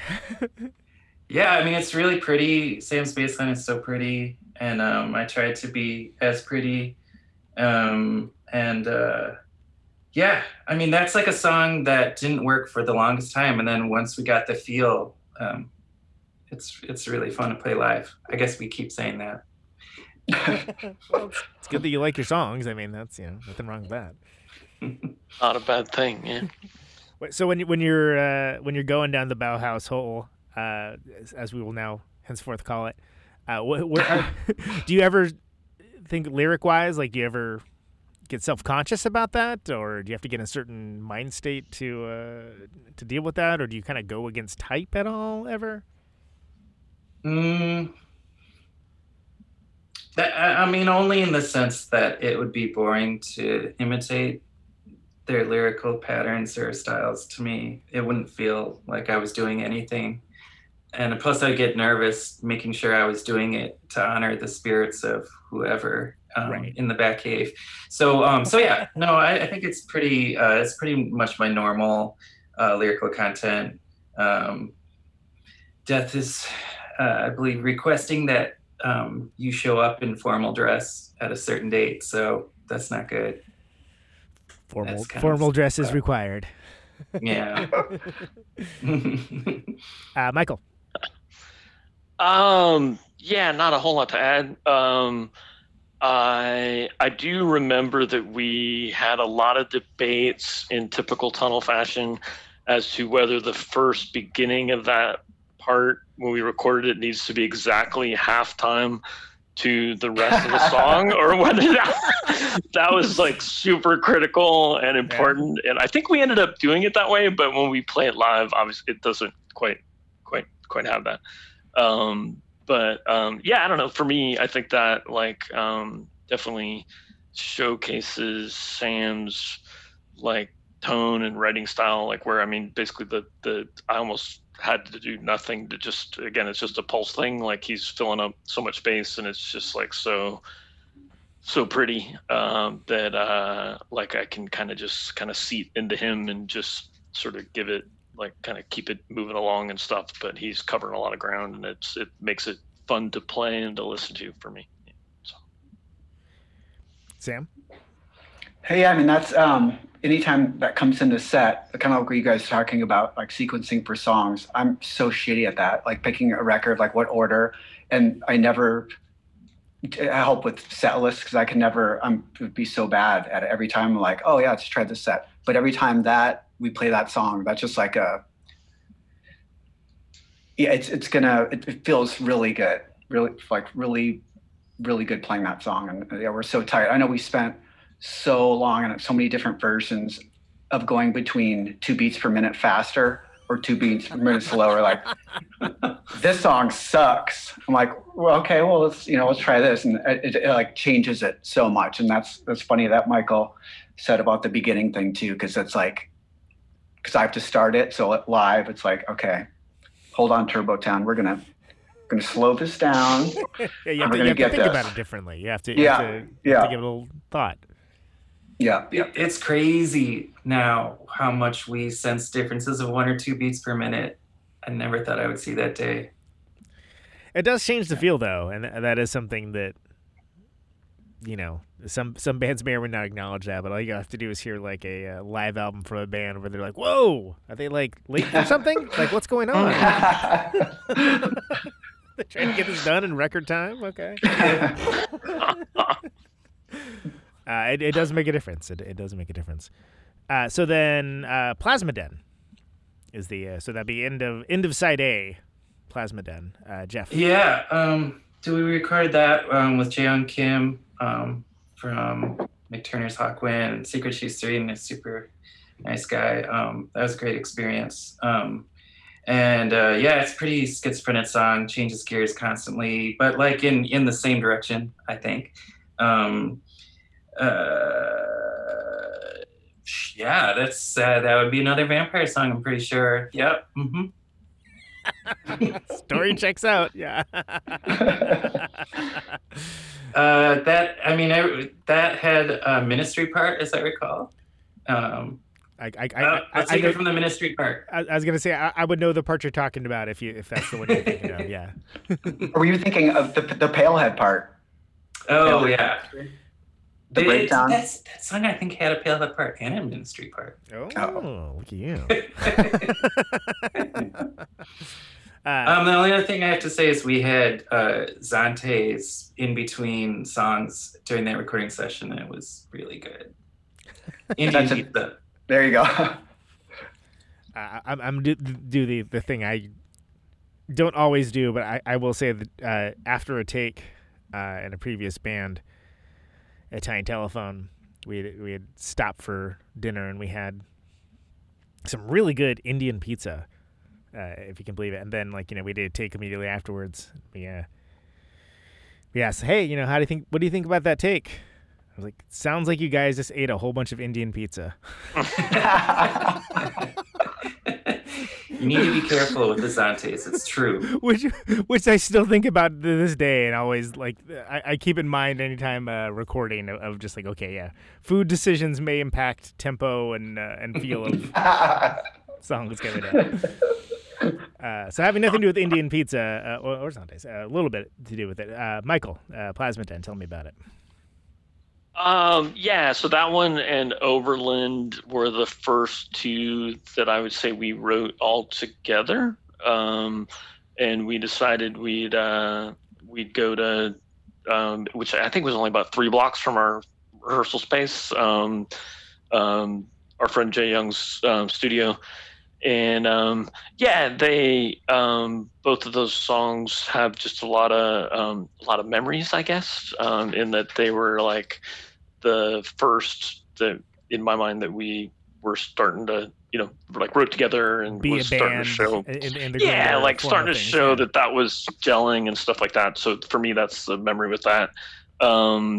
That song's got probably more funk in it for me than any of our songs in terms of the beat. And I always once again remember it live that the way Sam's part breaks, the noise when we do the breaks, right? It gets totally out of hand depending on which club you're in. Not that's not the best thing to note, but it has a part where he mutes, but then it will again be different every show, and sometimes sonically nice and sometimes otherwise, but sometimes perhaps a little more chaotic, a little entering some jazz parts in perhaps. That's right. I would add that Michael does a very good Russell Simmons Blues Explosion beat for much of that song. I can hear it. Yeah, absolutely. John Hammond from Neutron, by the way, in the chat box live, saying hello to everybody. So, hello. Hey. What's up, man? So then, Sam, so tell me about that one. So that, we just, those are, like Michael was saying, that we just started those songs and we wanted to get him recording and to commit to vinyl because I didn't want him to go anywhere. So I'm like, let's do this. We're gonna commit to 10 inches, and you're locked in. That's it. The contract is ironclad. Yeah, that's it. But Michael, the record, do it for the vinyl. But so that particular song, it's the first time I've ever worked with Jay Young before, and I remember I'm a huge Roger Taylor from Duran Duran, Roger Taylor, not Queen, Roger Taylor, and Power Station, and I love the big blown out drums. I'm like, this needs it. I want big, gasping, 1176 just blown out. And I think Michael just looked at me, and Jay Young kind of looked at me, and he did a pretty good job of doing it. And I wasn't sure if Michael, I'm like, yeah, that sounds awesome. And I don't know if he was yeah, it could. So worked out good, man. Yeah. Weirdly, not the first time the Power Station has been referenced on this show, strangely. But... Good. Well, what a lot of people don't know is when, because it was just John Taylor and Andy Taylor went to go Power Station with the chick drummer, but they got Roger Taylor's advice from their Duran Duran bandmates on how to get that drum sound. Yeah. So it's that's cool that he helped them with that. I thought. Yeah. It's cool that he wasn't a dick. How many points do I get? Something along those lines. Okay, so then moving along with Shapeshifter, we have the song that also appears on the sure to be the Protonic reversal bump, the top 20 of 2020, Punisher. So Jeff, tell me about Punisher. It's something earlier.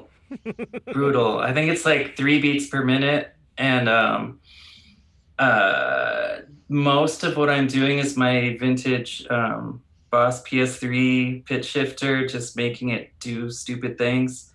And it has a it's a painful odyssey. Odyssey of pain.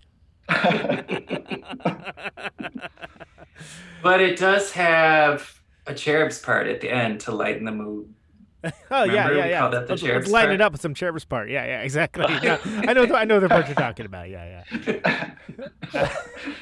What were you thinking lyrically with that? Because like you mentioned, it is kind of like I don't know, like The Road or something sort of vibe. You know what I mean? Like very big Cormac McCarthy. There's like it's like a summoning, more or less. And when we recorded that at Tim's, we got the idea to do like a group chant. There's a group chant in the middle. Yeah. That involves bones and what's the other thing we chanted? Flesh. Yeah. Oh. So I think it worked. I think we did summon something that night. I forget what. Well, obviously I like it, so it worked for me. Cool. We summoned Conan. Yeah. That wasn't what we were trying to summon, but I guess that's fine too. Michael. Yeah, again, I guess definitely my tempo. I love the slow and low. I think when Sam originally, that original bass part with like lots of space, and then started hearing Jeff like texturing over the top, like it's just my happy place. I guess the other thing I remember from that is that was probably the first reverse reverb, or at least at Tim's, with us. And I remember, I think we even took a video of just running just the reverse reverb, and it was like straight up Exorcist. Like, oh yeah, I mean, like we were basically like, and to run out of the barn at Tim's at night, where basically it's just like the Texas Chainsaw Massacre could be right there. It was perfect. Well, I mean, think about all those congressional hearings where there's like, oh, it sounds so evil just because it was backwards. It was, we come of that age where it's like it's not evil just because it's backwards, just because you think there's a satanic message there. But I think we're all kind of hardwired to think of that as a cultural shorthand. But it does sound cool, for sure. Yeah. Sorry, that was me just doing a little bit of debunking the satanic menace, and don't get me started on D&D either. Sam, thoughts? So that one that's the only song I play both amps like full tilt, like overdriven or like maxed out, and it's I've always wanted to scream through pickups, so it's like adding vocals through my basic bass guitar is kind of fun. That's it. They love playing it. It's okay to me. I mean, I like the song a lot, how it turned out and everything, but it's a cool song, I guess. You guess, huh? Yeah.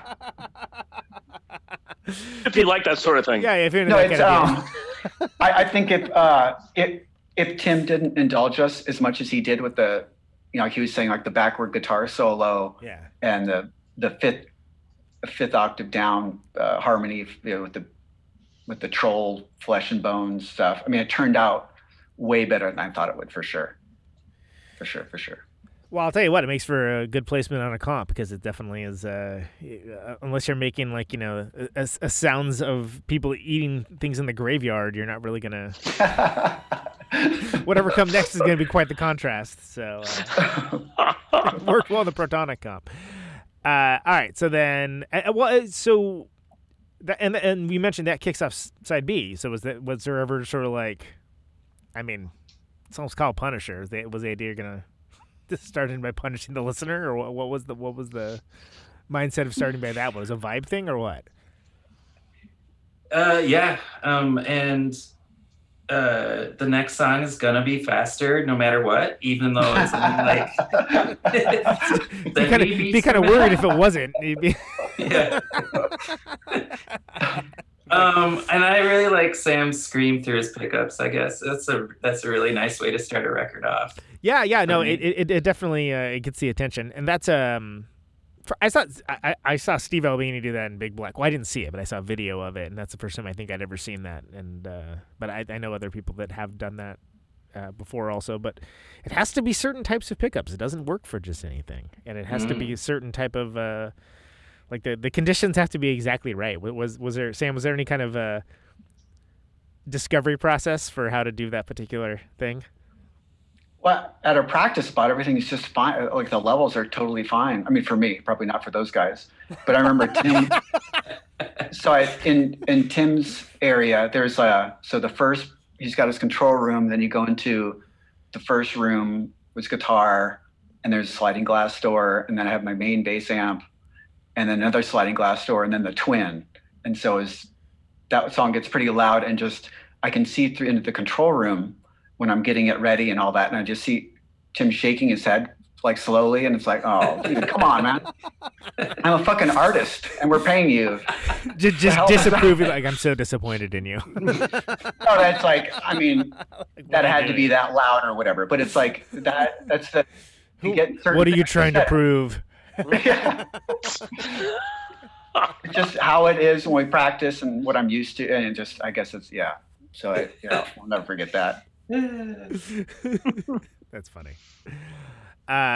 So then after that's Unseen Sea. It's probably the only song that maybe you could bob your head to by the tunnel. Bopper. There's some bopping. Bobbing. To me, it reminds bopping on me the way to the graveyard, maybe. Who knows? or out.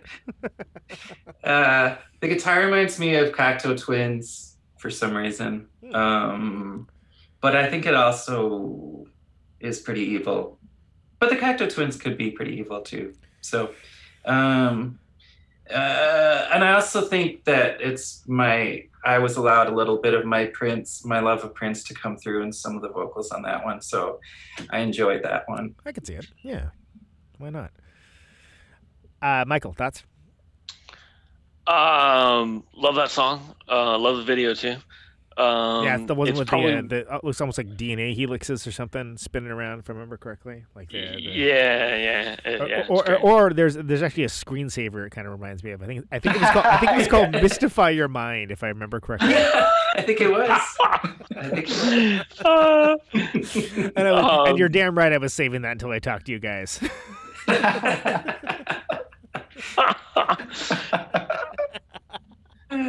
Okay, Michael, continue, please. No problem. I guess the other one, that song is the way it flows, and for me, like, was definitely we played that a couple times live, where like it's one where if the tempo kind of starts to waver a little bit, like I have parts where I'm just sort of like falling off a truck for each in the chorus part, and then it rolls back into the verse.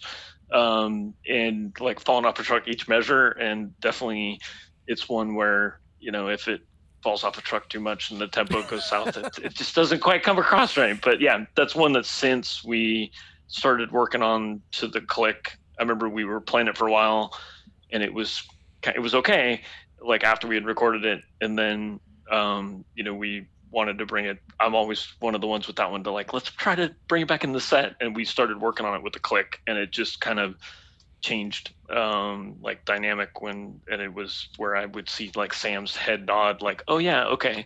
Yeah, that's right. That's how it should be. It's definitely a fun one for sure. Yeah. And in a weird way, it gets people moving too, I think, like, or at least swaying. Yeah, swaying is movement. Swaying counts. It counts. Sam, thoughts? Yeah, I mean, I love that song when it comes across right. It always reminded me of like a cool prom song, like a slow motion, like a really cool like prom thing. But it's way cooler than my prom. Jesus. And it starts off. I have to get just the note just right because it's a harmonic, and I have to use my other amp. So there's a lot of like tap dancing for me in that song. Yeah. So I always get nervous before that. But yeah, when it comes off right, sonically, and hearing when Michael hits his bell on the ride, I like that. That took a while to get I think that was actually the saw blade, maybe on that one too, or a black and something. But yeah, when it happens right and all the levels are there, it's an awesome song, fun. I think are you thinking of your prom, Sam, or are you thinking of Carnival of Souls? Or is that what your prom was like? No, because Are they different? No, it's like slow motion, and it's like I don't know. To me, it's a really happy song. It's a it's a happy, uplifting song to me. I like it. You know, we played an adult prom with Lung in Alton, Illinois, which I expect to just be a horror show and a nightmare without a dream. And actually, everybody was very open-minded and cool, and it kind of changed my idea of what a prom could be. And what I didn't realize at the time was that it's like, oh yeah, these people are all music fans, and they're coming into us as like knowing that like this is going to be, hey, there's a new and interesting experience. So I'm going to back you that sure, dark prom that works just fine. Like anything you can sway to, you can prom to. That's my new like you can still learn new things at an advanced age. Well, you know what I mean. Kind of situation is that sure that song can be in the prom, Sam. You're welcome. Okay. Thank you. Jeff Sawmill. Another chronicle of a subhuman biomechanical beast doing his thing. I remember that guitar part is like just mostly a series of clicks that took a while to get right. And it's kind of weird sounding. Yeah, it's got a weird sort of vibe to it. Like that's that PS3 again for one thing. But I think we went in with Phil Manley a couple times to get that right. Because it doesn't make any sense unless it sonically works. Right. And for some reason, I remember Phil making a point to tell us that we weren't that weird. And I was like, I never said we were weird. I don't know what that conversation was about, but I remember that with that song. Did he feel like you were maybe trying too hard or something? Like what does that mean? I mean, we get excited about things like demonic clicks or whatever, but I mean, I think the confusion like that we talked about before is we're not like a genre of like crazy weird. Like that's we're not like Burmese. Like we're not skilled at being like pushing things to the farthest envelope of like where things can go sonically, but we do like to freak ourselves out. Maybe we just are freaked out more easily than Phil.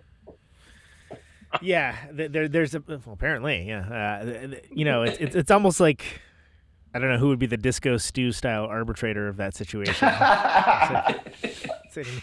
What is or is Disco not. Stew says that's pretty weird. Yeah, exactly. No, I'm glad you guys got that reference, by the way. Yeah. Michael, thoughts on that? Yeah, not a ton. I guess that one I always remember. We made a video of that song at the Golden Bowl, and I hit like one snare drum crash like with Jeff's vocals, and he would always point me back to like, that's the most important part on that song. You have to hit that note. You did it once. And yeah, I think we've maybe a couple times in practice since then, but yeah, it like that's another one where I get to just kind of, I don't know, for me, if I don't hear the tom part just kind of like rolls with Sam, and like it's almost one of those where if you don't hear the drums, if they become just one with the bass, then it's working right. And it's another one that's just real super simple structure, but just you know, like fun, like it's more about the setting the mood for sure. So. Sam? Yeah, so this one came about when we started playing it, and it just when I had to name the song, just so we have something like after practice, it just sounded like a straight up murder site, like out in the woods, like some busted up old sawmill with just like bad things that have happened there were just like in the wood, just ingrained in it. And just the way the song goes and the big monstrous chorus parts. I love playing that song and how it just kind of retards at the end and just goes down into the mush and just evaporates. Yeah, that song's badass. But I think that getting back to the Phil thing, I think we took those songs and we tracked there, but we had some issues too, right? Did we mix those ourselves too? Jeff, Michael, do you remember? We may have. I want to say I think you did. You ended up remixing them. Yeah. So it's which songs did we do there? We did Death Request there.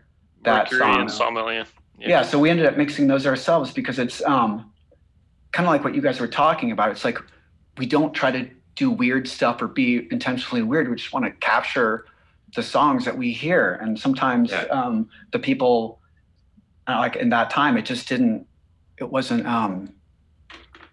coming across. And it's like I don't know. Can you guys elaborate on that? I'm always the difficult person to deal with that. You guys can totally point fingers. I get it. I'm that guy. We all heard it in our heads and we didn't stop until it was there. Yeah. That what you said. That's it. Yeah. I think it's important. I mean, there's no reason to try to rush or compromise it if you have an articulated vision. You want to see that vision through, right? So. Yeah. I mean, we are such massive superstars that like there's a lot of pressure on us to get done in time. But I mean, we spent 9 months to send the drum sounds, so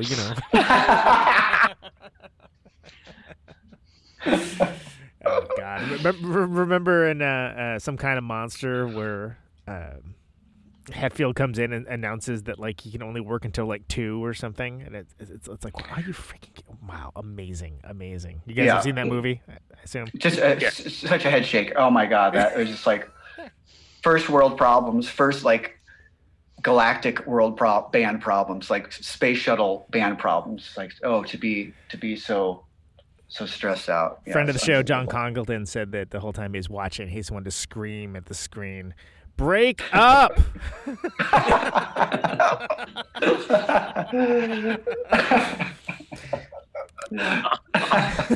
So that goes to the last song on the record, as conceived as EP, but the last song that's on the record, Shapeshifter, which is Overland. Jeff, can you tell us about that one? That's another pretty dark psychedelic Odyssey type of thing.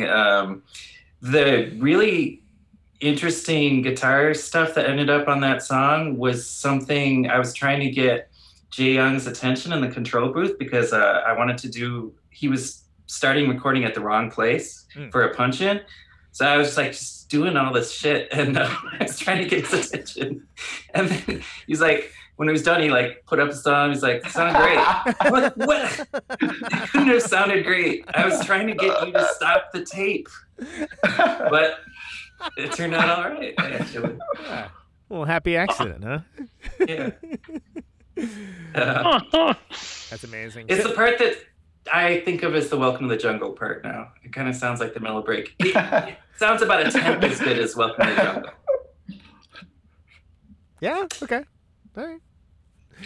Any lyrical notes there? It's another summoning. Yep. Let's see. All right. Michael, thoughts on Overland? Yeah, I think that's another one that I started to like a lot more in the set. Like it almost after we recorded it, it kind of almost in my mind like came into its own live, which was kind of different. I always remember that one. I think it was it Phil Collins, Sam, where you were basically trying to like tell me how to like, with the basically I just get to do like a drum roll through the whole thing and like it's sort of like the kind of part that I wouldn't normally like. I would be like, oh, that's silly. I wouldn't do that.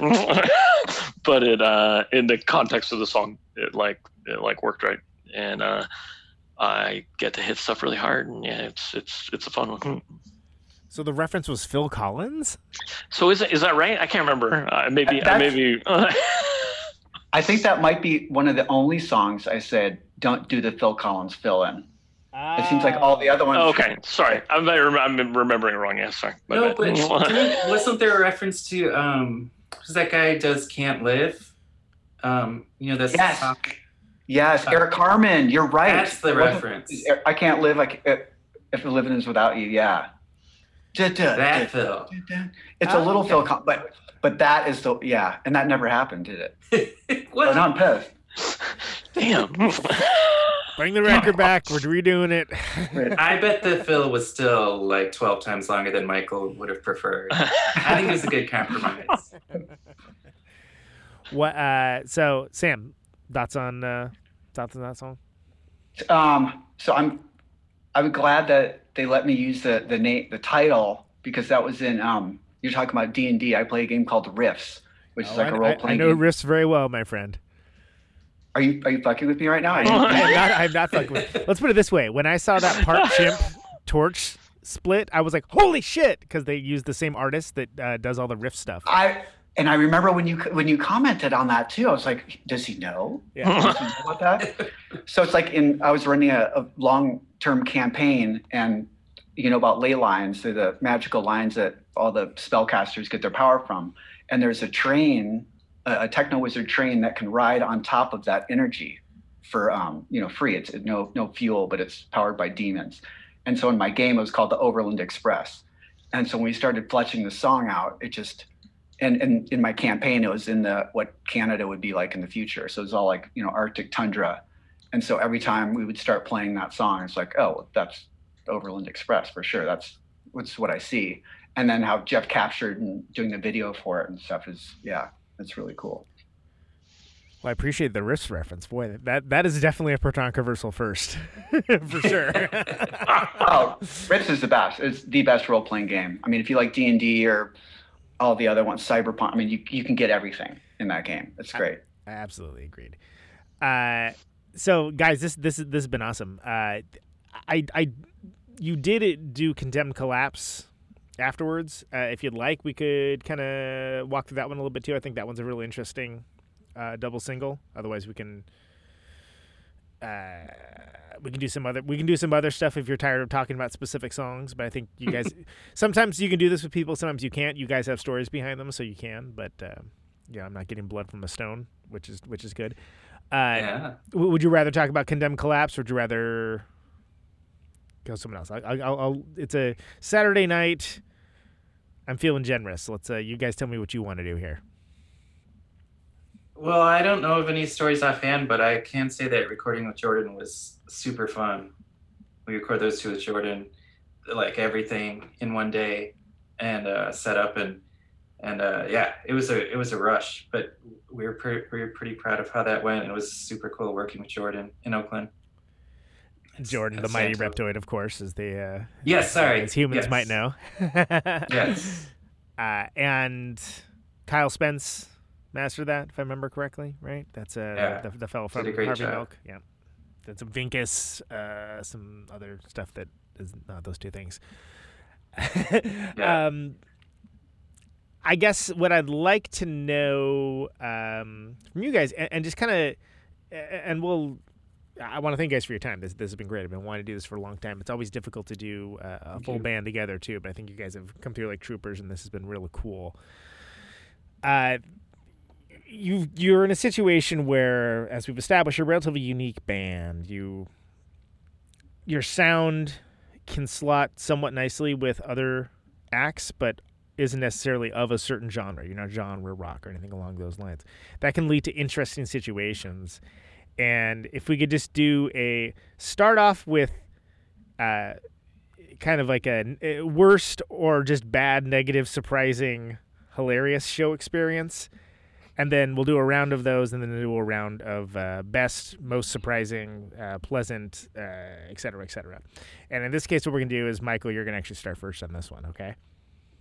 Wow. Okay. Let's see. So we did a Halloween show. Oh, God. Santa Rosa, where we actually got paid. We got paid $800, which was a first for me. And we played 2 sets. So I think we played, was it 18 songs? So it was a lot. It was a lot. Like, we did a full 2 sets. And it was basically it was a car club, for a car club. And for me, I guess it was positive in that, like, wow, I actually learned like 17 or 18 songs with these guys, and we, could play them at a show, and it was kind of a monumental thing in that way. But it was one of those where we've all played them, where the audience was basically whatever audience there was sort of like not really sure why we were there, I guess. Like, I mean, there was a DJ, and like the place was like where you couldn't, one of those where it was huge, and you could go inside and outside, and you could go all over, and it wasn't like super well attended. And like we had friends of Jeff's that that knew the tunnel from a long before, and thought we'd be perfect, but the rest of the car club wanted to basically just listen to the DJ spin like the latest like hip hop dance tune or whatever, and it was it was interesting. Meanwhile, you guys are like, hey y'all, who wants to summon?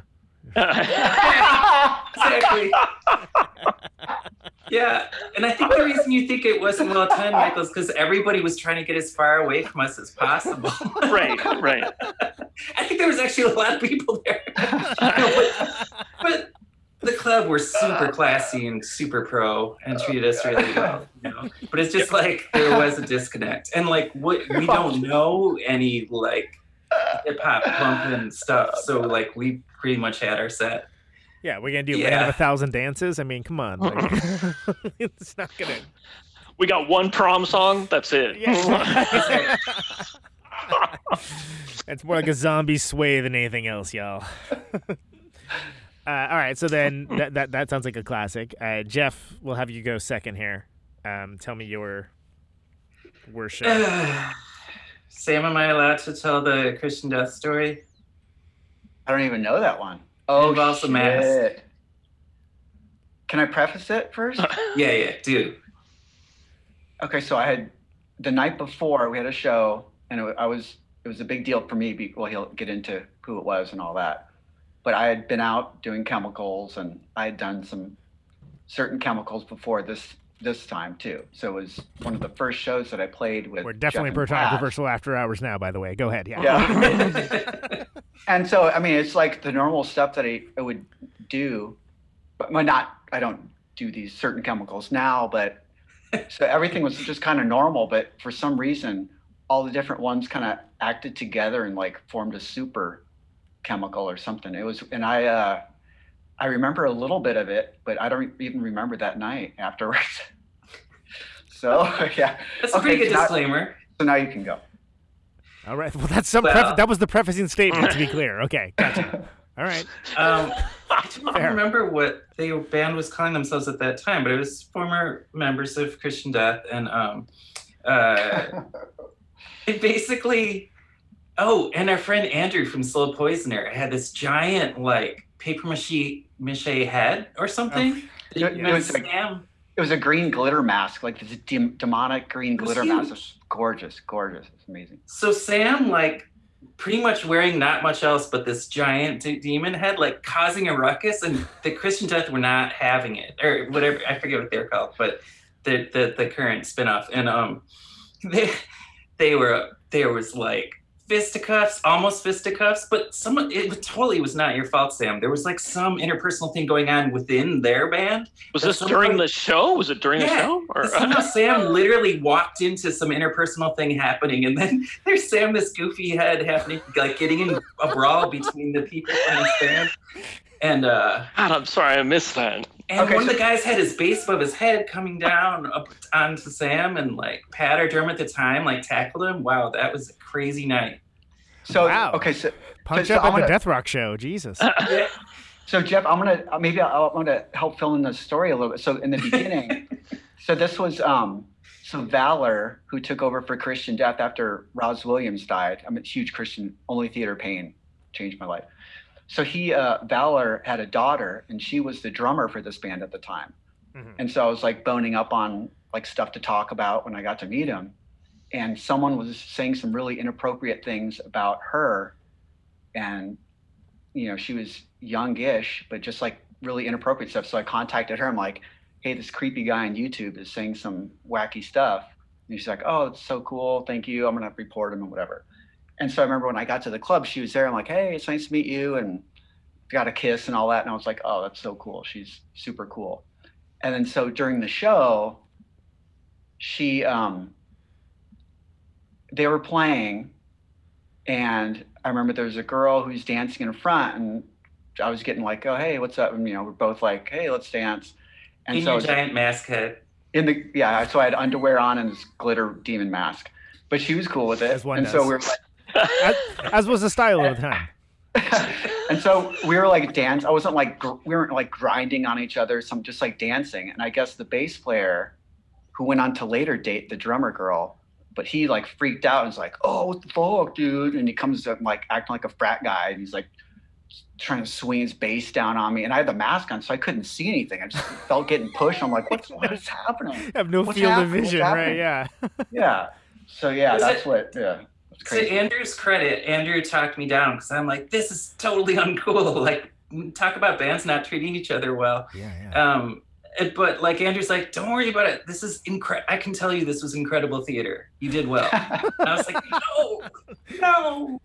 But from the theater of the absurd philosophy. And Andrew knows theater. Yeah. Andrew is theater. Andrew lives theater. Yes. Wow. Okay, so that'd be hard to top. Technically, Jeff, that's yours. Sam, do you have anything? I think you can get dispensation if you can't think of another one beyond. I mean, that's worth 2.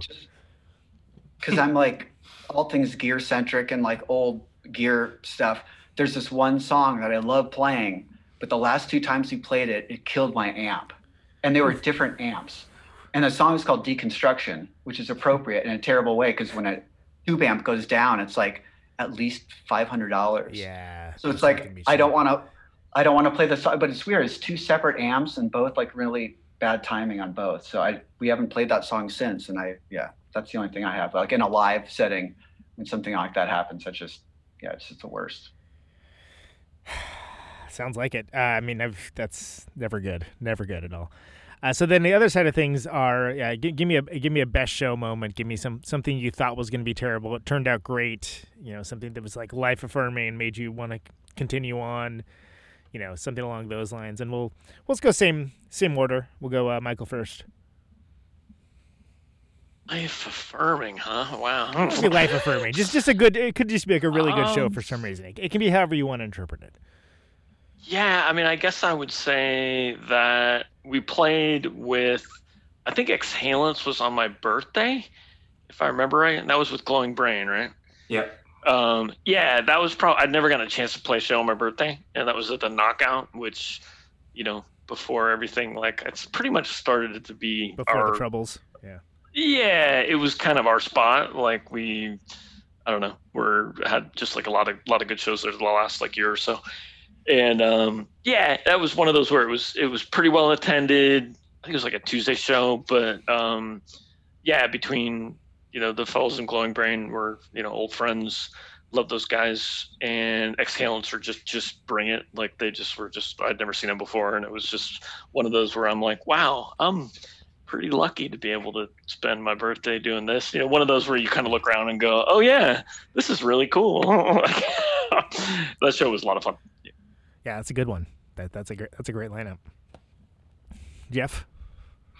Well, I guess I'll just throw in a knockout story too. That show with Art Gray Noise Quintet and Musk was just like one of my favorite shows I can remember, just because, as we've been saying, not having a whole lot of people with similar influences or similar mixture of influences. Like that show, I mean, people who know like inside and out things like Mule and AMREP, but also like Lubricated Goat and Birthday Party and Aussie grime punk and scientists and all that stuff. I mean, that whole crowd was just more than we could have asked for. And I just kind of wanted to make sure we brought it, and I think we did. So it was super fun. Everybody was super cool. All the guys from New York City were super, super happy to play. Although the funny thing is, it was like it was an old person show, so I was dismayed to see the sun. Wait, aren't they all? I was going to say, can Can you give me a definition for what that means exactly? Well, these right before the Troubles, what it meant was that a lot of bands were playing when the sun was still up, which is kind of crazy to me. It's doesn't sit well with me. So allowing for Matinee show, adult matinee schedules. show. Okay, yeah. And we'll I mean, it was a Saturday night, but like I think there was like bingo afterwards or something. I don't know, something that the kids prefer to live music, and so we were like Stu Spasm and Musk and us were like the opener to bingo or whatever. But no diss against Knockup because they are keeping it totally legit by whatever means necessary, and they're geniuses for that reason. So yeah, that was a great night. I was almost thinking of like the coolest retirement home or something when you said old person show. We have not done that yet. I was going to say, you thought the was it the prom or whatever it was would be weird. I got proms on the brain. Everything is a prom now. Sorry, Sam. Yeah, the other real quick. Sorry, the other thing I remember from that show, and it plays into the old person thing. My kid graduated 8th grade. So right. I had to ask Musk because I was going to be in Petaluma and then had to make it like leave the graduation, which was at like 1:00 or whatever, and be able to make it there and ask them. And I think they had to put us like toward the back of the bill or whatever. Like, so, and yeah, they were super flexible, but it was definitely, that's another old person thing for sure. That's some real life obligation rock and roll right there. Yeah. Absolutely. So Sam. I think the best show was at Hemlock with Cutlass and some other band, but just, I mean, like filling the Hemlock room was just. I think it was Musk. Oh, was it Musk? That was Musk, yeah. So it's, I mean, didn't take a lot to fill it, but just that room and the sound of everything and that was the best. Just like packed people. That was great. But I think the most important show would probably be the, when Michael didn't even play, when we had the drum machine that Michael saw, that kind of started everything in motion. So that might be the most important one, because I know we did PRF not the year before, but the year before that, and I was just really freaked out and really intimidated by how every tight knit was. And then we didn't play the next year, and then Conan, you asked us to do that one. I was like, must be doing something right, kind of stuff. So yeah, I think that was cool. Well, that's very nice, and obviously you were, because not everyone gets booked on the same night as Fired Bass Player. So. I think we went on right afterwards, which was tough act to follow. I was gonna say, it's talking about where's Andrew with talking about the theater of the absurd there. That's right. I had so many people walking up to me and be like, is that planned? Is this a thing? I'm like, I have no idea. I have no clue. I'm as in the dark as anyone. Because those three bands, it was them, Catastrophe Girlfriend, and then us, and then Reptoid. And I remember when Catastrophe Girlfriend was kind of finishing up, and so I'm like, well, I'm going to go talk to the sound man and just let him know we have a kind of complicated setup. And I'd never met Jordan before, so I go back there and I'm like, hey, so we're going on next, and we have some direct boxes. We got a little drum machine. I played 2 cabinets, and we'll be borrowing equipment. So you just, he's like, okay. I was like, all right, smart ass, what's up? I guess we'll see. And then he comes in, and the sound was all cool and all that. And I was like, oh, so yeah, I guess he's pretty good. And then he goes up there with like 8 pedal boards. Yeah, his setup was like 20 times more complicated with like weirder stuff. Yeah. Yeah. I was like, oh, wow. It's like, all right, Romper Room, what's up? Yeah, I got you. You ready for a summoning? Yeah, exactly. Have fun with your demons. I'm going to be over here staging a space invasion. Fellas, it's been great having you. This has been really good times, and really appreciate all the great music you guys put out this year. Like I said, I think people need to, Condemn Collapse, Shapeshifter. There's all kinds of music that you guys have put out. I hope people that are interested check it out. I hope people that have the other records will check out the other stuff. Last thing I do on the show, it's a can question. We're gonna have to do the round robin because there's 3 of you, as you understand, and you can choose to interpret this however you like. But why do you do what you do? And let's start. Sam, you start this time. I do it. I'd probably be dead if I didn't. I'd kill myself. For sure, some is survivor. I do it to survive. Michael?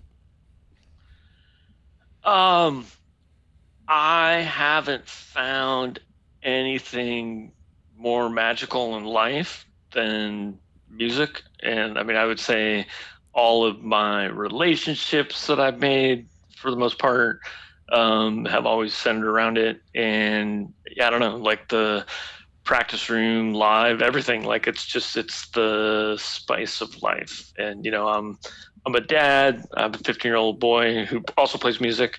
And like that's awesome. But like the sort of like the difficult to put your finger on, like when your heart flutters kind of thing, for me has always been related to making music in some form or fashion. It's just nothing better. Jeff? I can't say what these guys have already said, but it definitely hits me deep and hard, and musical experiences, and I need it, and I think we're all lifers in this, so it's like, even though it sucks right now, it's like we're sticking around because we have no choice. So it's an alternate universe that I need. Well, I'm glad that you guys are, and I think you've put out a great body of work, and I'm glad to know you, and I've been glad to have you guys on the show tonight. So thanks, Conan. Thank you so much. Thanks for having me, man. It was a blast. Thank you. TunnelSF.bandcamp.com for most everything. I think there's TunnelSF.com also. Yeah, right. Yep. And then all the normal things you would find. What's the tell me the record label that Shapeshifter's on again? Sorry. Forbidden Place Records. Forbidden Place Records for Shapeshifter. Fellas, thank you so much. Thanks, Conan. Really Thank appreciate you the very time. much. And thanks, man. Look forward to see whatever you guys do next. Thank you. Happy New Year, man. Happy New Year. Happy New Year. Take care. Bye. All right. There they go. The Tunnel. This would be a good time to play a song, so I'm going to go ahead and do that.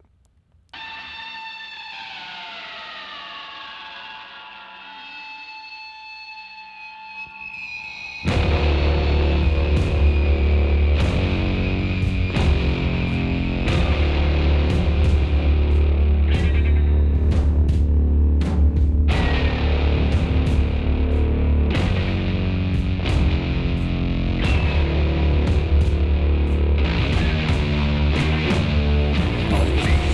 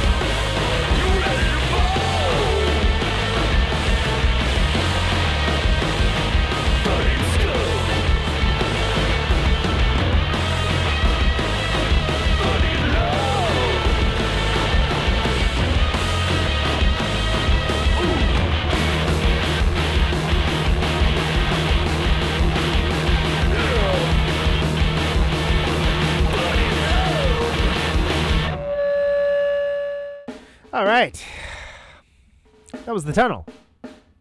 Collapse. And before that, with Punisher, off the excellent Shapeshifter record, which is one of my favorite records of 2020, and it appears in the Best of 2020 episode. As mentioned earlier, that was the boys at The Tunnel. Jeff Michael Sam. Good fellas. Good band.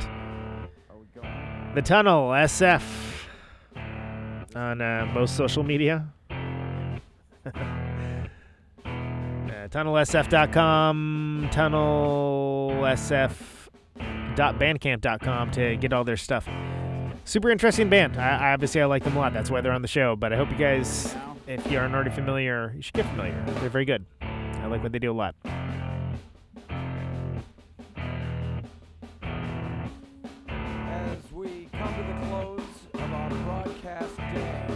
The name of the show is Conan Neutron's Protonic Reversal. The show happens on the internet. Radio Nope, usually Thursdays, 8 Eastern, 7 Central, 6 Mountain, 5 Pacific. RadioNope.com. Signing off, Mr. and Mrs. America, and all the ships at sea. ProtonicReversal.com for the archives. Anyone within the sound of my voice. Patreon.com/ProtonicReversal to get episodes of the show sooner. $1 a month will get you there. I've got 50,000 watts of power. No ads, no sponsors, no kidding. I want to ionize the air. Got a couple surprises for the end of the year, I think. We'll see. I don't want to count my chickens for they're hatched, but thanks for a great 2020. I mean, it was a terrible 2020, but this microphone turns sound. Thanks for hanging out with me. Electricity. If I don't talk to you before. Can you hear me now? Stay safe out there. Out on Route 128. And as always, dark and lonely. Take it easy. Got my radio on. Can you hear me now? Can you hear me now?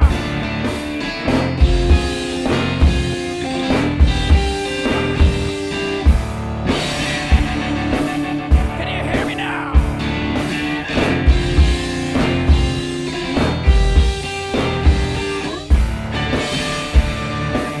Can you hear me now?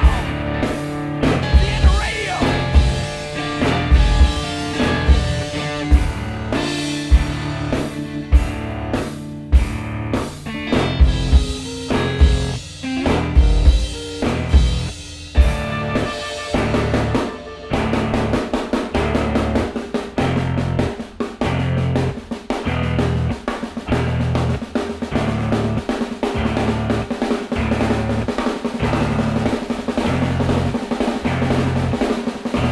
And that snare drum and that drum roll means we've got a winner.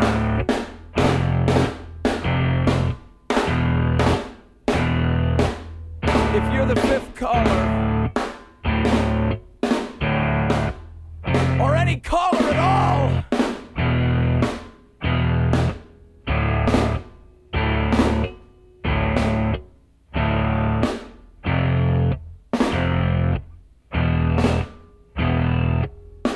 welcome to my top 10.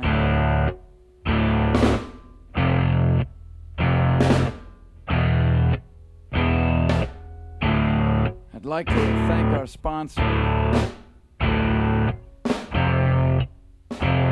But we haven't got a sponsor. Not if you were the last man on earth. She was prepared to prove it. This one goes out to a special girl.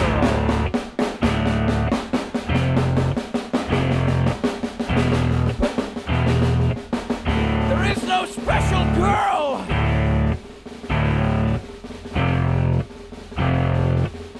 It's the end of radio. The last announcer plays the last record. The last what? Leaves the transmitter. Circles the globe in search of a listener. Can you hear me now?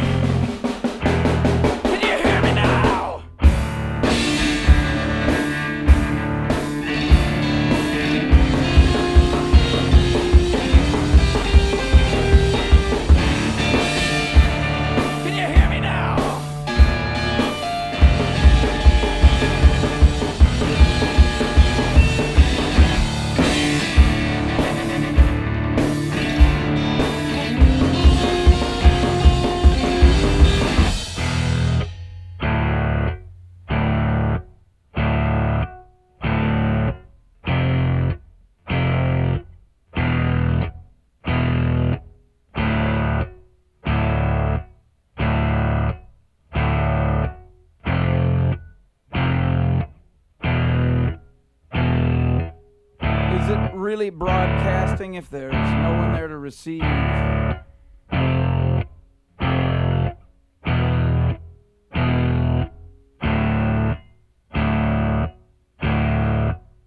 It's the end of radio. As we come to the close of our broadcast day,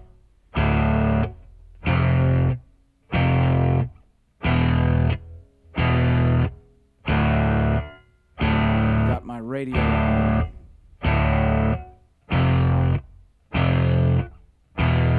Can you hear me now?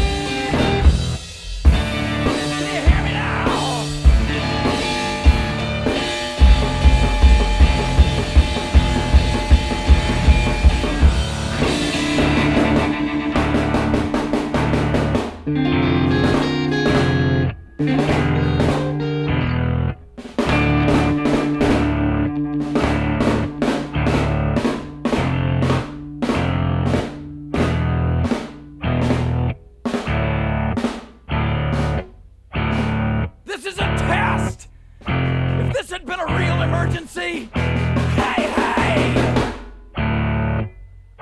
This is a real goddamn emergency!